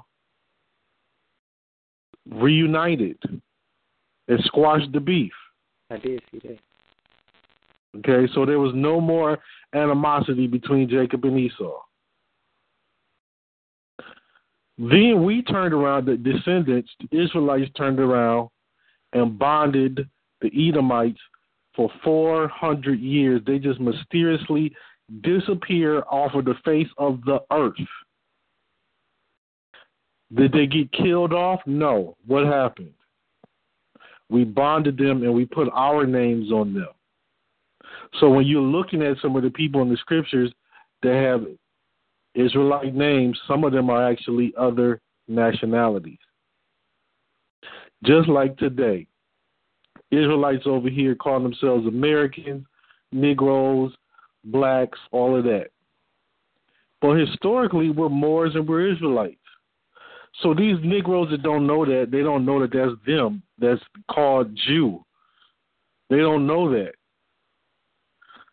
Why don't they know it? Because in commerce, whenever there is a transgressor or a debtor, you are to remove their name from doing business because it is an honor to be able to wear your free national name. And I'm saying name specifically. They also remove you of your title rights because you are a debtor. Here's why. You owe me money and you won't pay me, Edom. You have to go into bond servitude, Edom. You cannot wear your title, and everything that you had a title on now is under my control and my possession, my possessory rights. All because you breached. Yes, go ahead. So, and it's just not to necessarily sway from what you're talking about per se, but let's take it to kind of like business, so to speak. So, like, let's say, for instance, a business was to go into debt to another company. Now, this company, they done went through the default process, and now the company would basically, I guess you could say, buy them out, so to speak. Let's say they had the privilege of buying them out. They could buy out the company that's in debt to them, and then they can change the name. And then they can apply the rights, the company rights that they have as a creditor company to the company that's a debtor company. And then they can basically have that run like a subsidiary to the creditor company. Does that sound about right? Because that's basically what you just said, what you were describing, the relationship between Jacob and Esau and modern day people who are debtors to creditors. What happens to debtors when they are in debt to a creditor? They have their titles removed and their rights removed. Do you understand what I'm saying? I was trying to relate that to like how they were probably doing the business world, but I don't know if that really made any sense. That's exactly it, brother. It's okay. all the same. It's all the same. Is my point. It's all the same. There is no difference. One moment. Listen, wherever there's a debtor, here's what happens. Debtor you can't go earn money and not pay me back. So everything you earn, you have to set a portion aside. Really, everything you earn, I'm supposed to get my money back first. Now, look, let's use something simple. This subject might be really vast, but I'm telling you, although you might be a little confused here and there, I'm telling you, it's going to click. You're going to be walking around one day and it's going to click. Okay, so listen.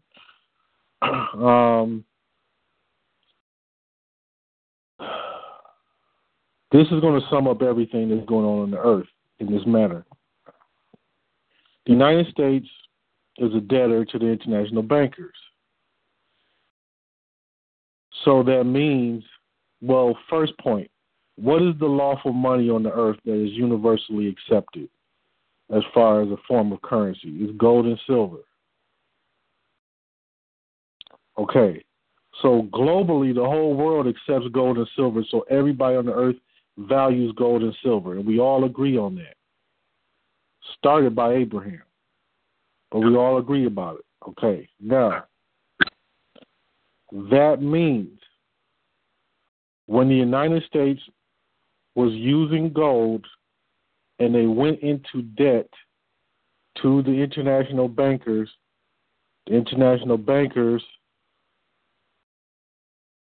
collected every piece of gold to go towards the debt that the United States owed. So the United States called all the persons to deliver their gold, turn all their gold in, right?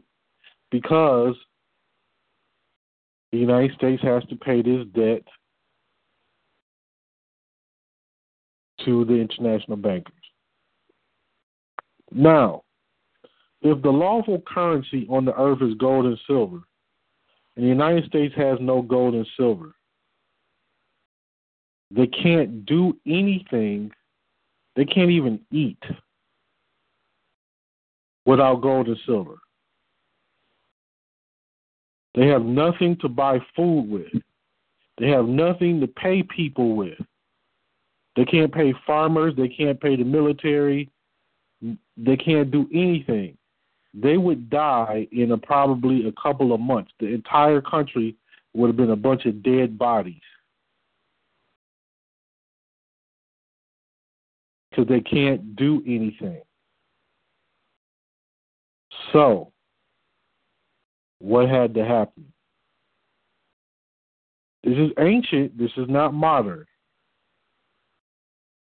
They had to issue, the international bankers don't want their debtors to die before they get their money back. So what did they do? They issued fiat script. Artificial currency that they can circulate amongst themselves, having no real power and possessorship. Anybody confused about that so far?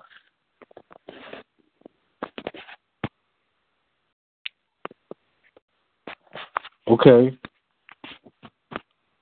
So everything the United States uses in Federal Reserve notes,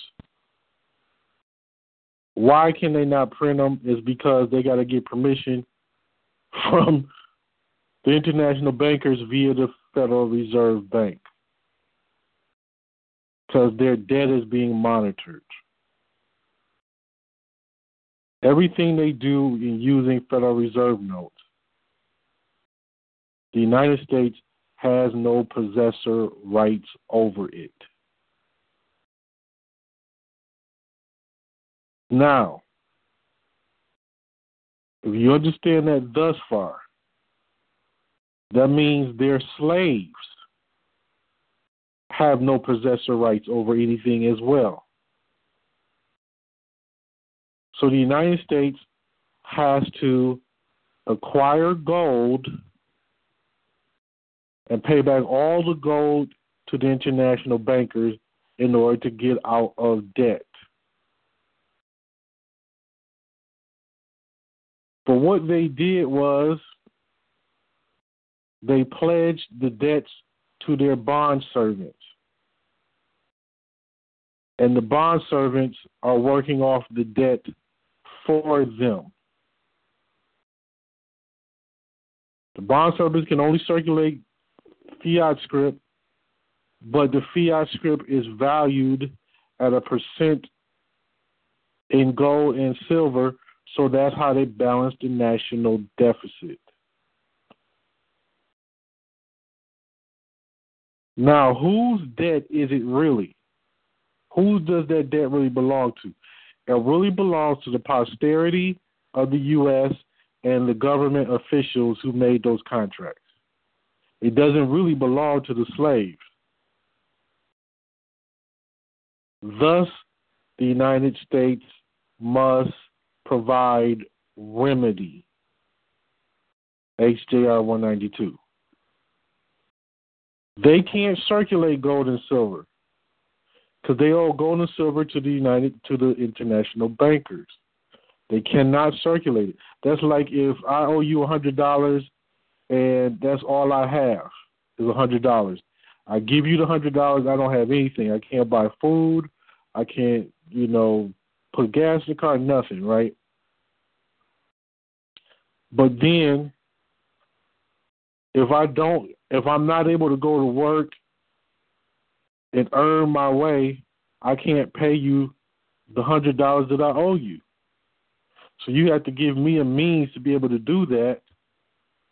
That denotes that I owe you. Hint, Federal Reserve note.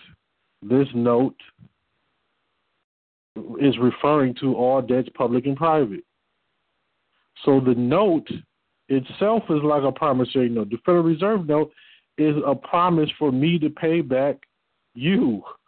But in the meantime, this allows me to circulate, go to work, get food in my stomach and all that while I'm working at a percentage to pay you back according to every note that I have. Anybody confused?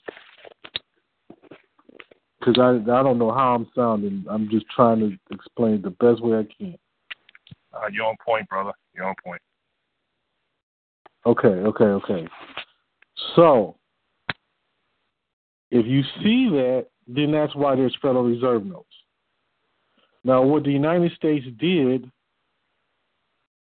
is they realized that they can continue circulating Federal Reserve notes forever, never paying off the debt, while their bond servants are actually working off the debt a little bit at a time. They realize that. But that does not incriminate them when you did the same thing to them first. When your forefathers invented this technology, understood this technology, put it on everybody on the earth, particularly King Solomon, who was the master, and he bonded Israelites too, but he bonded to everybody walking on this earth. He bonded them and made them pay him tribute. Okay?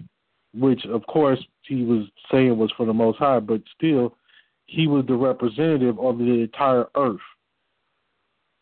Now, we did it to them first. So where did they go wrong? What did they do wrong? That's my point.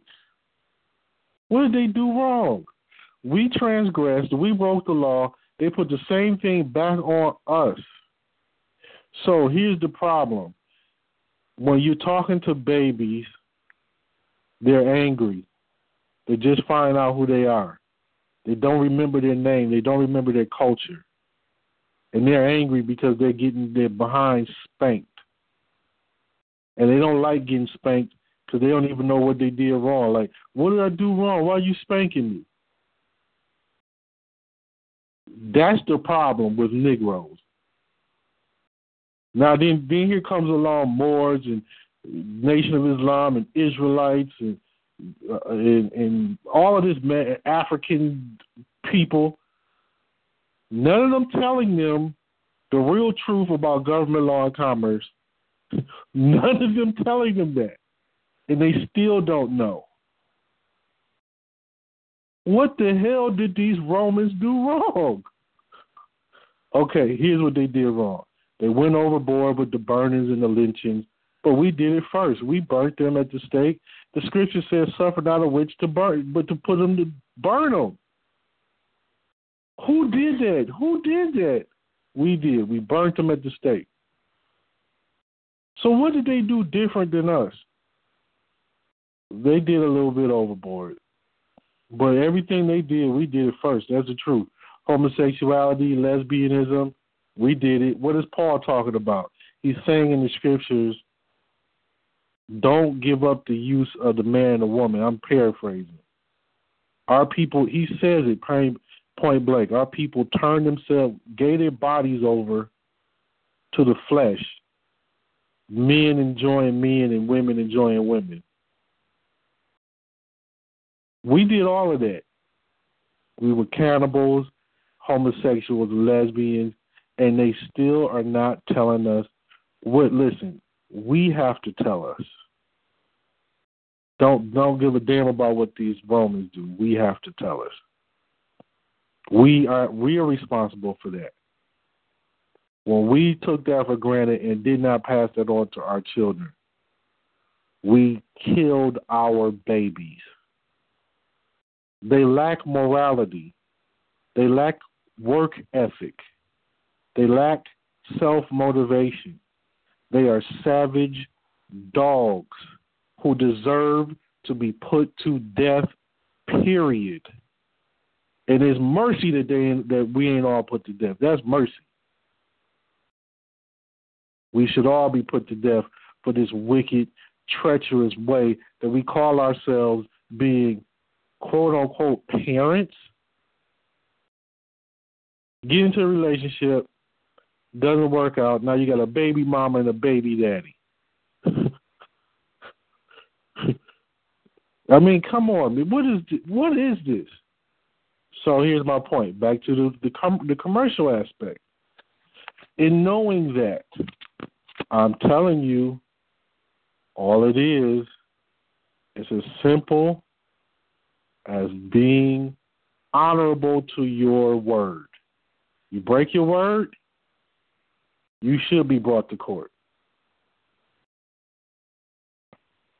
You should be. You should be tried. But, okay, now we know. United States, they'll pay it off. Why will they pay off all our debt? Because if they don't, nature will crush them overnight. If they don't provide their remedy, that is deceiving us. But then these people rise up talking about, oh, the real secret is accepted for value, HJR 192, all this, right? Okay, sirs, how do you use this stuff? See, it's a secret. You pay me $1,200, I'll tell you the secret. I'll tell you how to do it. It's a secret. So you're telling me what's written in the law books is useless? The only one that knows this is you? And I got to pay you. Wait a minute. I'd rather pay an attorney $1,200 to deal with my debt than these crackpots. Okay, so going further. Watch. Now you go and deal with HJR 192. And there's a creditors meeting. Understand HJR 192 is in bankruptcy court. There's a creditors meeting. If you place in your documents and on the record that you have evidence of being defrauded by a so-called creditor, I guarantee you with everything that I am, that creditor is going to pull the hell out before they go through with that. They'll play you as long as they can play you. They'll play the long game. They'll keep you there as long as they can keep you there. But if you force them to where they have no more moves, they'll quit. They're not going to go into court and lie is my point. Now what did you do? It's truth versus falsehood, and you just defeated a creditor by truth. Not by a promissory note. Not by a promissory note. By truth. So if I can prove the other party has defrauded me and I show where they are wrong, there is discharge. Simple. Anybody lost?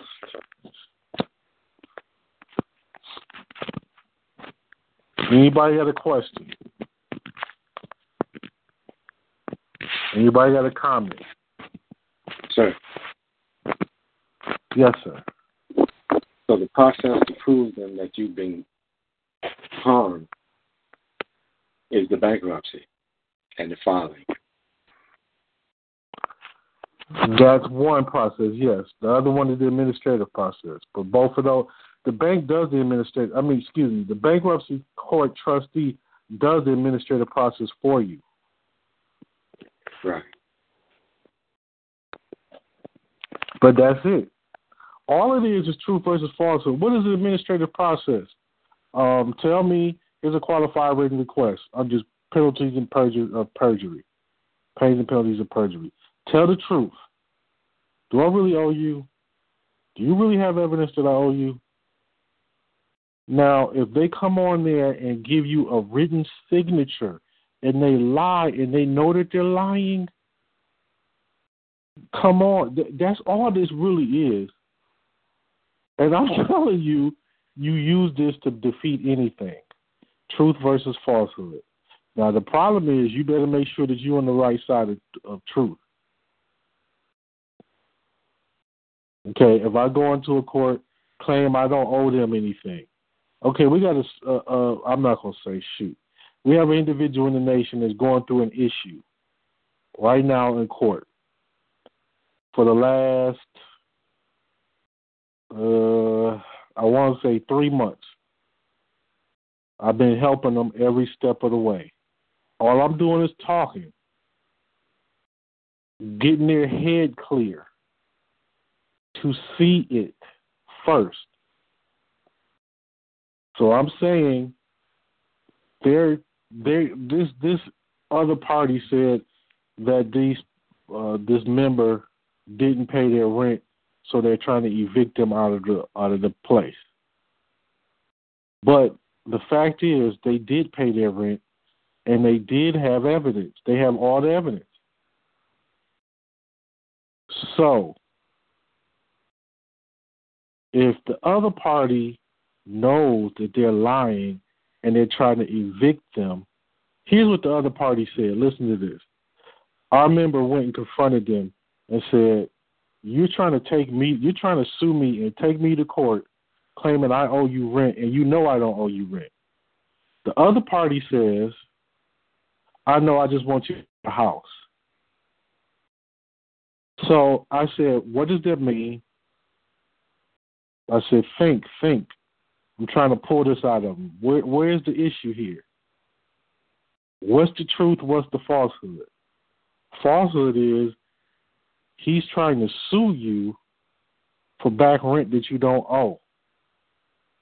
Now, what if you tell the judge and prove to the judge that this individual brought up a fraudulent court case talking about you owe them, and they consciously know that you don't, and then they told you that they're only doing that because they want to kick you out of the house. They just don't like you. What if the judge finds that out? What do you think is going to happen? And it happened just like I said was going to happen. The judge is going to get ticked off and is going to give you whatever you ask, but they went to pretrial first, and then the other party's trying to tap out. The individual in the nation has no attorney. They got a team of attorneys, and they're trying to tap out. They're trying to settle. They offered a settlement. They said, we'll give you such and such amount of dollars, and you can stay there for such and such amount of time, but if you take the settlement, then you just move out. And I said to this member, I said, that's up to you. You have to decide that. And they said, nope, I'm not doing it. Now the attorneys are scared to death. And they're like, where did this individual come from? How do they know this stuff? Everybody else wants to go to law school and read all these secret books. It's truth versus falsehood. Lynn, are you understanding what I'm saying, brother?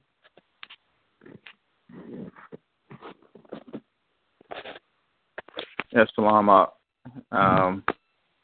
It makes sense to me.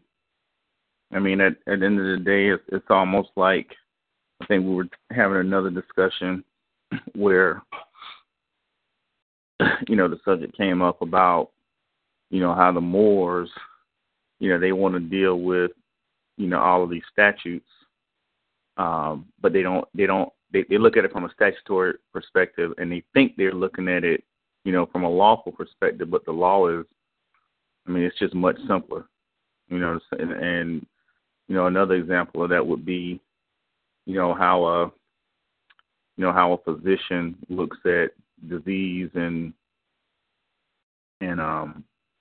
just lack of wellness, both physical and mental, what their approach is, as opposed to something like a naturopath or a natural healer or even a Dr. Sebi type. You have this one side of the coin where they try to make things seem so, mysterious and so complicated. And then when you really boil it down, it's really very simple. To your point, you either dealing with truth or you're dealing with falsehood. That's pretty much the gist of it. Yeah. Everything is truth versus falsehood. That's all a contract dispute is. That's all that's going on when you go into court, when you go into bankruptcy court, when you're getting bills or notices. They're trying to get you to either acquiesce by not answering, which means you can't defend it because you know you're wrong. So they got you defeated. But if you flipping on them and you know you're not wrong and they start sending stuff to you and you start hitting them back with the truth, mind you, they're not going to take you to a court and lie. They might take you to a court. They might go through preliminary hearings. They might go and play the long game, particularly an attorney. If the attorney gets paid by the hour, the attorney is going to know that they're going to lose, and they're not going to go through with that case. They're not going to do it. I don't care what it is. They're not going to do it. They know what's true and what's not true. Now, in some senses, if they don't actually know the truth, then they might go through it because they don't really know the truth. But if they know, they're not going to go through with it. So, here again, why is HJR 192 a remedy? Why? Is it because they defrauded us? No. Is it because the people that teach it don't know what the hell they're talking about is already invoked in the bankruptcy court?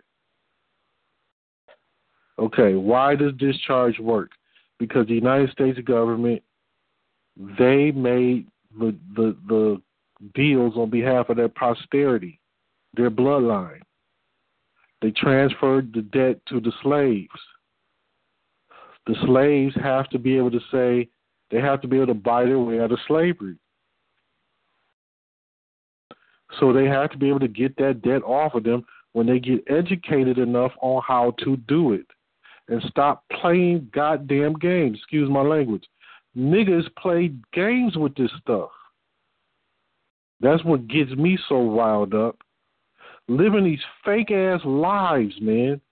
Like you so holier than thou, like you such a good individual soul, and you're wicked as hell.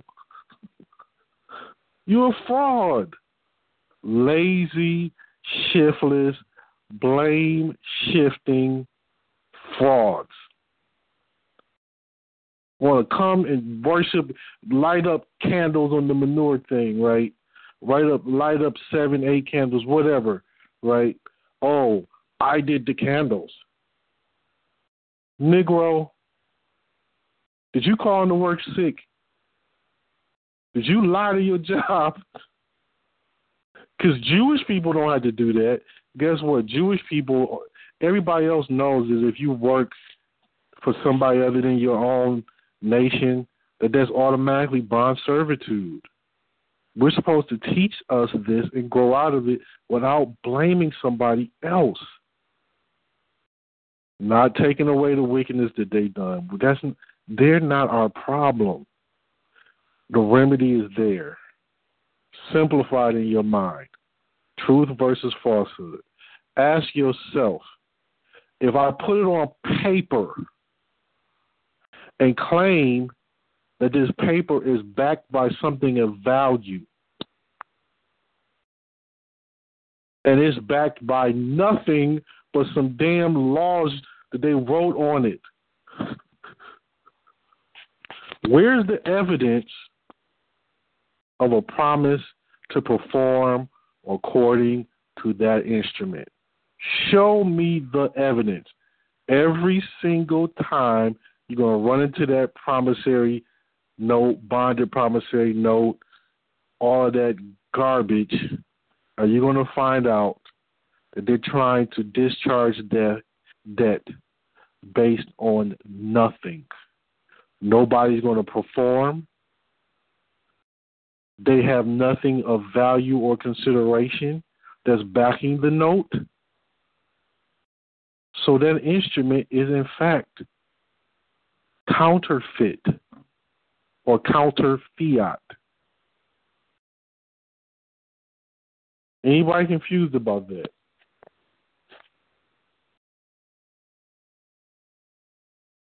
Brother Robert, what do you see in there?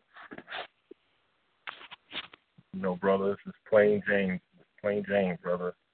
A lot of it, what you brought up, brother, is just having the ability to have abstract reasoning. Once you attain that aspect of dealing in terms of abstract reasoning, you'd be able to sort out a lot of these issues. But again, our people, we have to be, again, re-educated on these particular things and reintroduce them. Yes, brother. You know what? All these so-called Hebrews, holier than thou, this and that. Read Deuteronomy 28, right? And don't comprehend it, period. I'm telling you, it is so clear that 99% don't get it. Mm-hmm. Also, brothers, it's just pretty much what you just mentioned. It's just basically balancing the ledger and restitution. Yes, sir. That's right. That's right, brother. You can't even run a home. You can't even have a civilized home. You got to have a broken home. Rampant in the community. And these beings call themselves nobles. They get no respect from their woman. They give no respect to their woman. But they're nobles. Come on, man. They didn't go to a school of thought. They didn't go through an order, any scholastic education. They went and bought affairs, and now they're nobles. They had the same behavior as they did before they bought their affairs. They had the same behavior as they did before they put on those Hebrew garments. They can quote a whole lot of scripture, but they can't reason themselves out of a matchbox.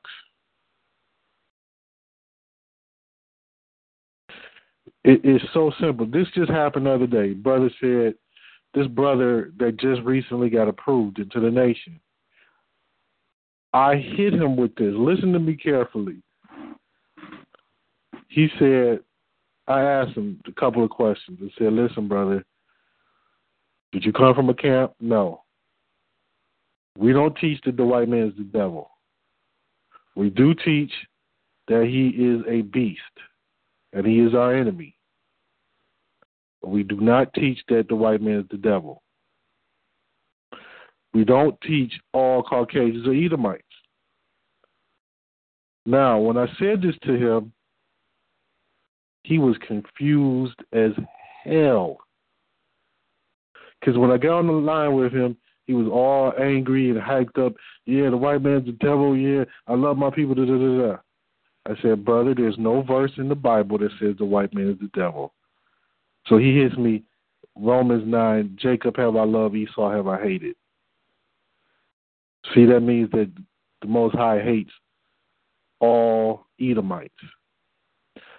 So I said, brother, Deuteronomy 22 says, thou shalt not abhor an Edomite. What does that mean? It means you should not hate an Edomite. Now, I dealt with this first with him now. Now listen what happened to him. He was confused as hell. Didn't understand. Oh, I thought I'm supposed to hate all Edomites.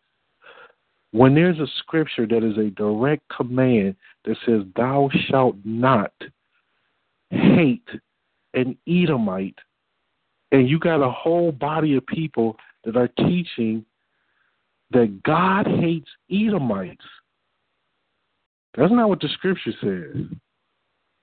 It's telling you not to hate the Edomites. Then I said, next issue. There are no more Edomites. So they're peddling that doctrine because they got it from the Nation of Islam and they turned Adam into Edom. And that Yaqub story, they put that on Jacob and Esau. The Bible tells you that the first people that were leprous and pale and albinism were Israelites. The first lepers, Moses applied this to Israelites. I gave him some stuff to go listen to. The brother came back, called 2 weeks later, totally different spirit.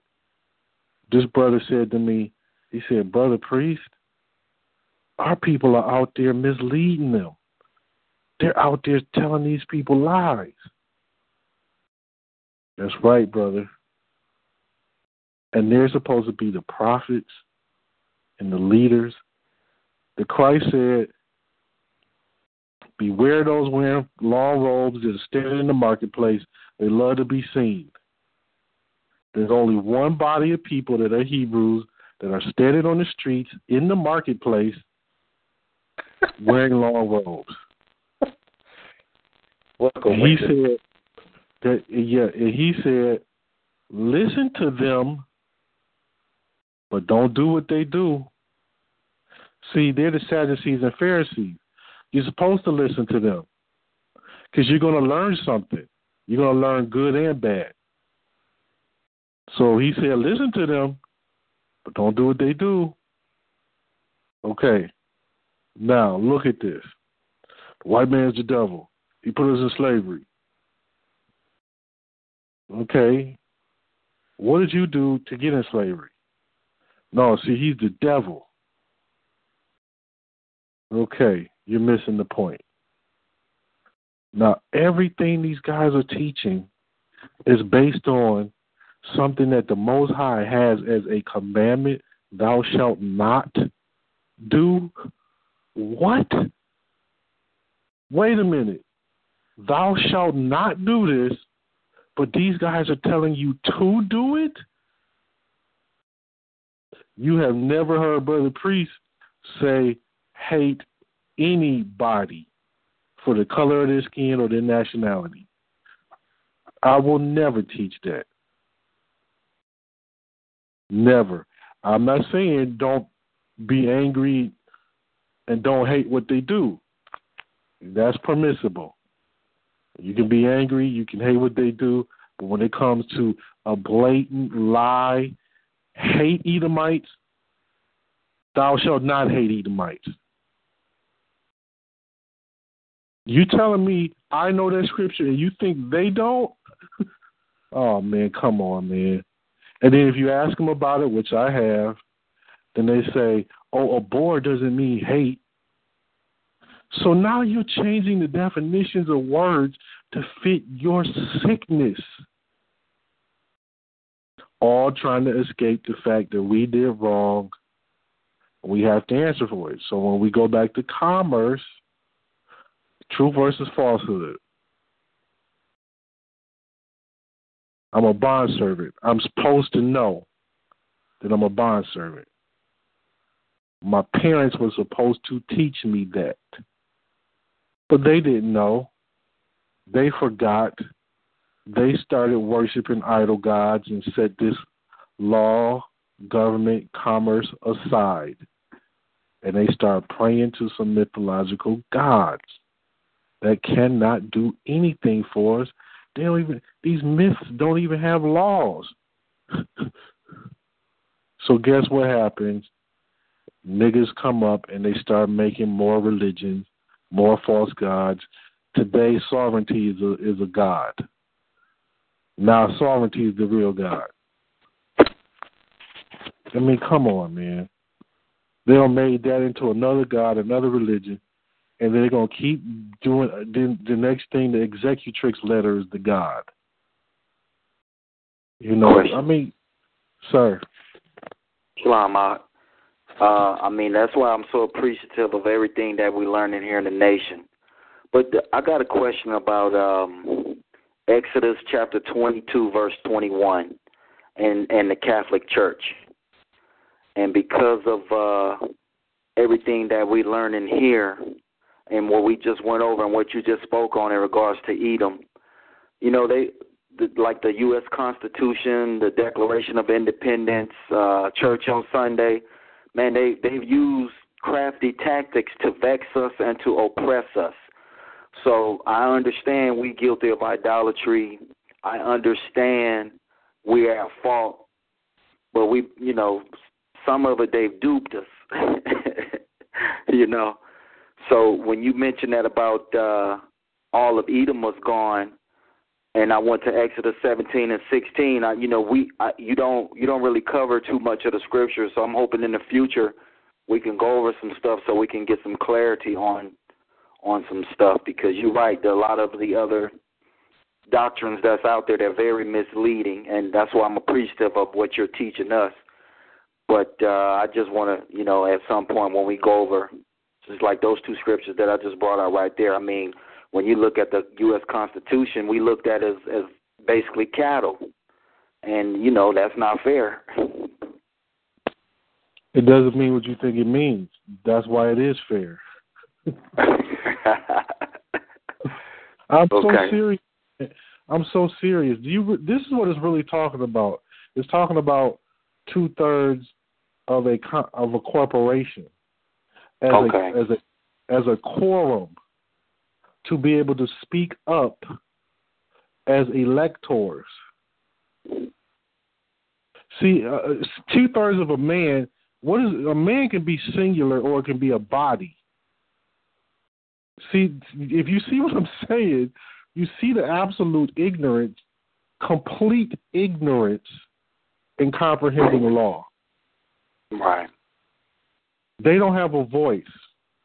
They don't have a quorum, meaning enough people to be unified to cast a voice. They don't have enough of those. It does not mean what these niggas have interpreted it to mean. And even if it did, it would still be right because we are movable property. When you got a bunch of lazy ass niggas, they're porch monkeys, sleeping all goddamn day, drinking beer, watching TV, playing video games, right? All the depictions that the Klan put on us. These niggas like to eat and sleep. They don't like to work. They try to make excuses for everything they do, right? That ain't me saying this. That's the Klan. And they hate that. I hate it. So am I a Klan member now? No, but here's my point. The reason why I don't go like that, brother, because I was not taught like that. The reason why I don't go scripture for scripture, line by line, because my teacher said that they came here to teach us how to read it. And damned if they didn't teach it. So as we're talking the scriptures. Another point is, brother, the people in the scriptures didn't sit down and teach the scriptures. They didn't have classes on verse by verse. The only class that they had on was going over the laws, the statutes, and the commandments. That's all they ever taught. They taught government. They didn't teach, read, Job verse this. They did not teach that way. They never stayed that way.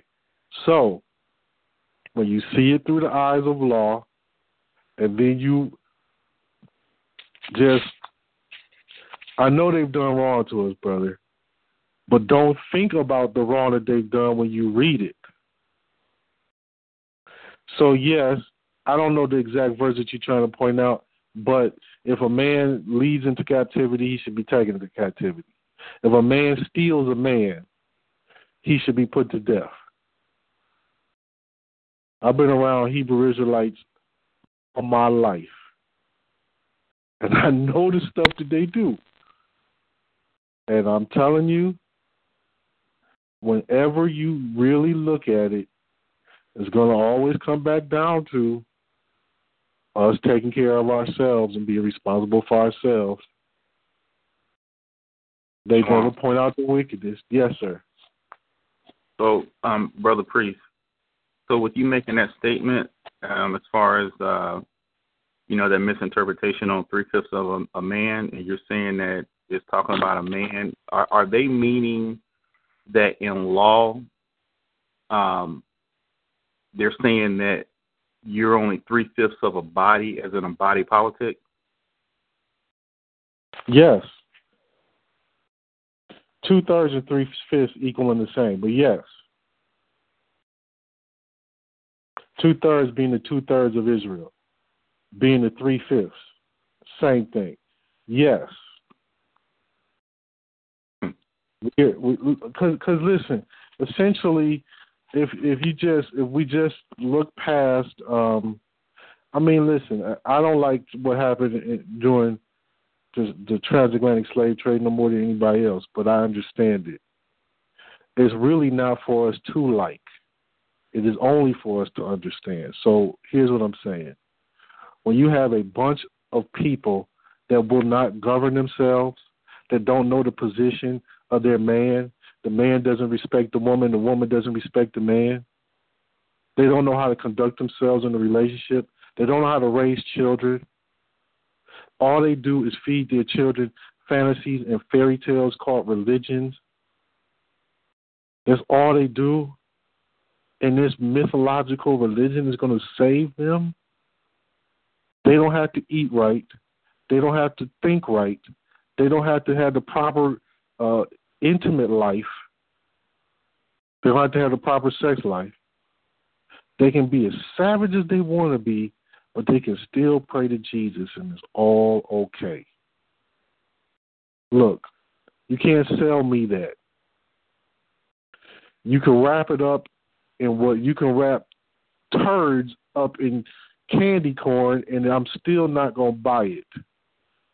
I'm not going to bite into it. I'm not going to buy it because I can see through it. Our principles and our morals are destroyed. Our common sense is destroyed. So they're going to read scripture with a doctrine of devils. And Paul warned against that. In the end times, there's going to come those that are preaching doctrines of devils. Now, who is preaching doctrines of devils except for Hebrew Israelites? The white man is the devil. Everybody's a goddamn devil, but you niggas that are the lying deceivers. You're the devil.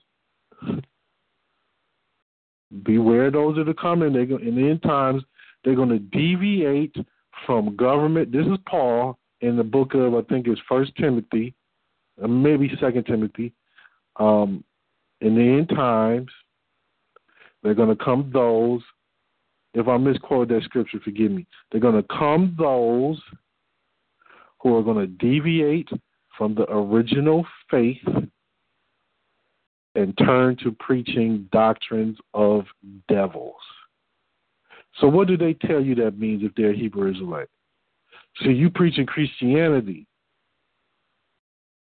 That's not what Paul, that's not even the connotation that Paul was speaking in. He was talking about them villainizing everybody outside of them as devils. That's what Paul meant. What do they mean? They mean that that's the white man. And if you step back and you apply these things, you'll see it. Like if you step back and you go into the scriptures and you erase your mind from some other guy being absolute evil, you're going to see that the real evil one is a spirit within man itself. It's a state of mind within man itself. That's my point. It ain't got nothing to do with religion or nationality or none of that. It has to do with a spirit, a state of mind that's in man. All of us. All of us. Simple as that. But yet we got deceivers amongst us and false prophets that are telling us, hey, come over here. Here's Christ. We have the real Christ. The rest of them don't. Many will come in my name claiming that I am Christ. He's telling you back then, there's going to come a whole bunch of people that are going to tell you that I'm Christ. And when they're telling you that I'm Christ, understand they don't understand what Christ really means. It's plain as day. The whole world is lying, saying that Jesus is Christ. Yeshua is Christ. What do they call it? Yahushua is Christ. They're spreading these lies. That's not true. He was operating in the Christ capacity. The Christ itself is the Holy Spirit, is the state of mind consciousness that is achieved through your life studies, preparing you for the position of King of Israel. So every king of Israel was a Christ. It really means, it's translated to mean anointed and all that, but it really means a government position of king with the right type of preparation, state of mind, and all that. Shalom, Sir? Akbanar, tribe of Judah. Man, I just want to say, as far as this class tonight, I'm so full. It's like sitting at the table eating a juicy steak and with a baked potato. I'm so appreciative of what you're sharing, what you're teaching us. Man, all praises to the Most High for this lesson tonight. Toda, thank you. Praise the Lord, brother. All praises to the Most High Almighty. I wasn't planning to be here, so this is the Spirit just forcing me to open my mouth, and we've been on here way too long, so I'm not going to hold us any longer. But, brothers, just remember, let me see while I'm on this line. Let me make sure I open up this other material. Just remember, when you're looking at this stuff, truth versus falsehood, obligation, commitment, responsibility, duty, all is a performance. A performance. So you cannot write up a negotiable instrument backed by nothing. And I wrote a little explanation of private banking. We were talking about private banking before, like last year. But I wrote up an explanation of how we can do the same thing that Lloyd Williams is talking about and how you can do it as an individual. We have too many obstacles, brothers. That's why we got to work together. We got to work. The world seems like it's against us. And, yeah, it is against us. The universe is against transgressors. People that cannot unify, have protocol and order, they're too good for that. Most High hates that. So how is it carried out? Society hates us because of that. You can't raise your children. You abandon your woman. You leave her with children to raise by herself. And you wonder what's wrong with the children. They don't have a balance of male and female influences in their life. That's what's wrong. Now, you can't... Listen, divorce is unheard of in Jewish communities and Amish communities. It's unheard of. I'm not saying that there's not times where that's necessary. There's times where that's very necessary. But that means that they're choosing properly. And even in the divorces of Amish people, the mother and father are still actively in their children's lives. The mama ain't running off saying, "Oh, you can't talk to my baby." You know what I'm saying? We're destroyed because of our own unwillingness to really love each other and go by protocol. You try to put protocol on niggas, oh, he think he better than me. Just because he has a different ranking, just because he has a different skill set than do you, which qualifies him for that position, now you turn around and say that this guy thinks he's better than you? I mean, the depth of the sickness is really there. Well, we do have beautiful traits. Anyway, what I'm going to open up while we're on this line is going to be called mortgage elimination. And it goes hand in hand with what we were looking at last week. So it's going to be, I'm going to open both of them up so we can discuss it next week.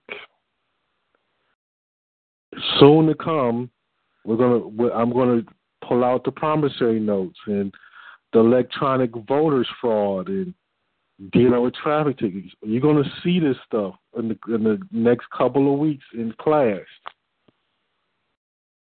You're going to see how deep this gets. I've been talking too much. I'm tired of hearing myself talk. So that's all right with us, bro. I don't mind. I don't mind, bro. And I know the brothers don't mind. We love to hear you talk, brother.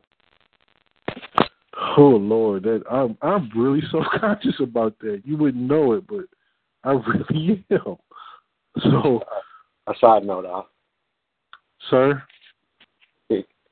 As a side note, on those two property leads, can you give me a price for a purchase price? Because that's the only thing I don't have. Whatever you sent is what I sent to you, so I didn't even look at it too closely. So okay, that's all I need to know. I'll make my best good effort. Okay, great. Yes, sir. So thank you all for being here, and we'll join to next week. Shalom. Shalom.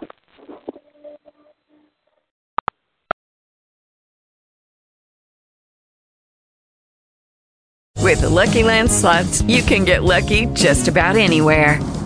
This is your captain speaking. We've got clear runway and the weather's fine, but we're just going to circle up here a while and get lucky. No, nothing like that. It's just these cash prizes add up quick. So I suggest you sit back, keep your tray table upright, and start getting lucky.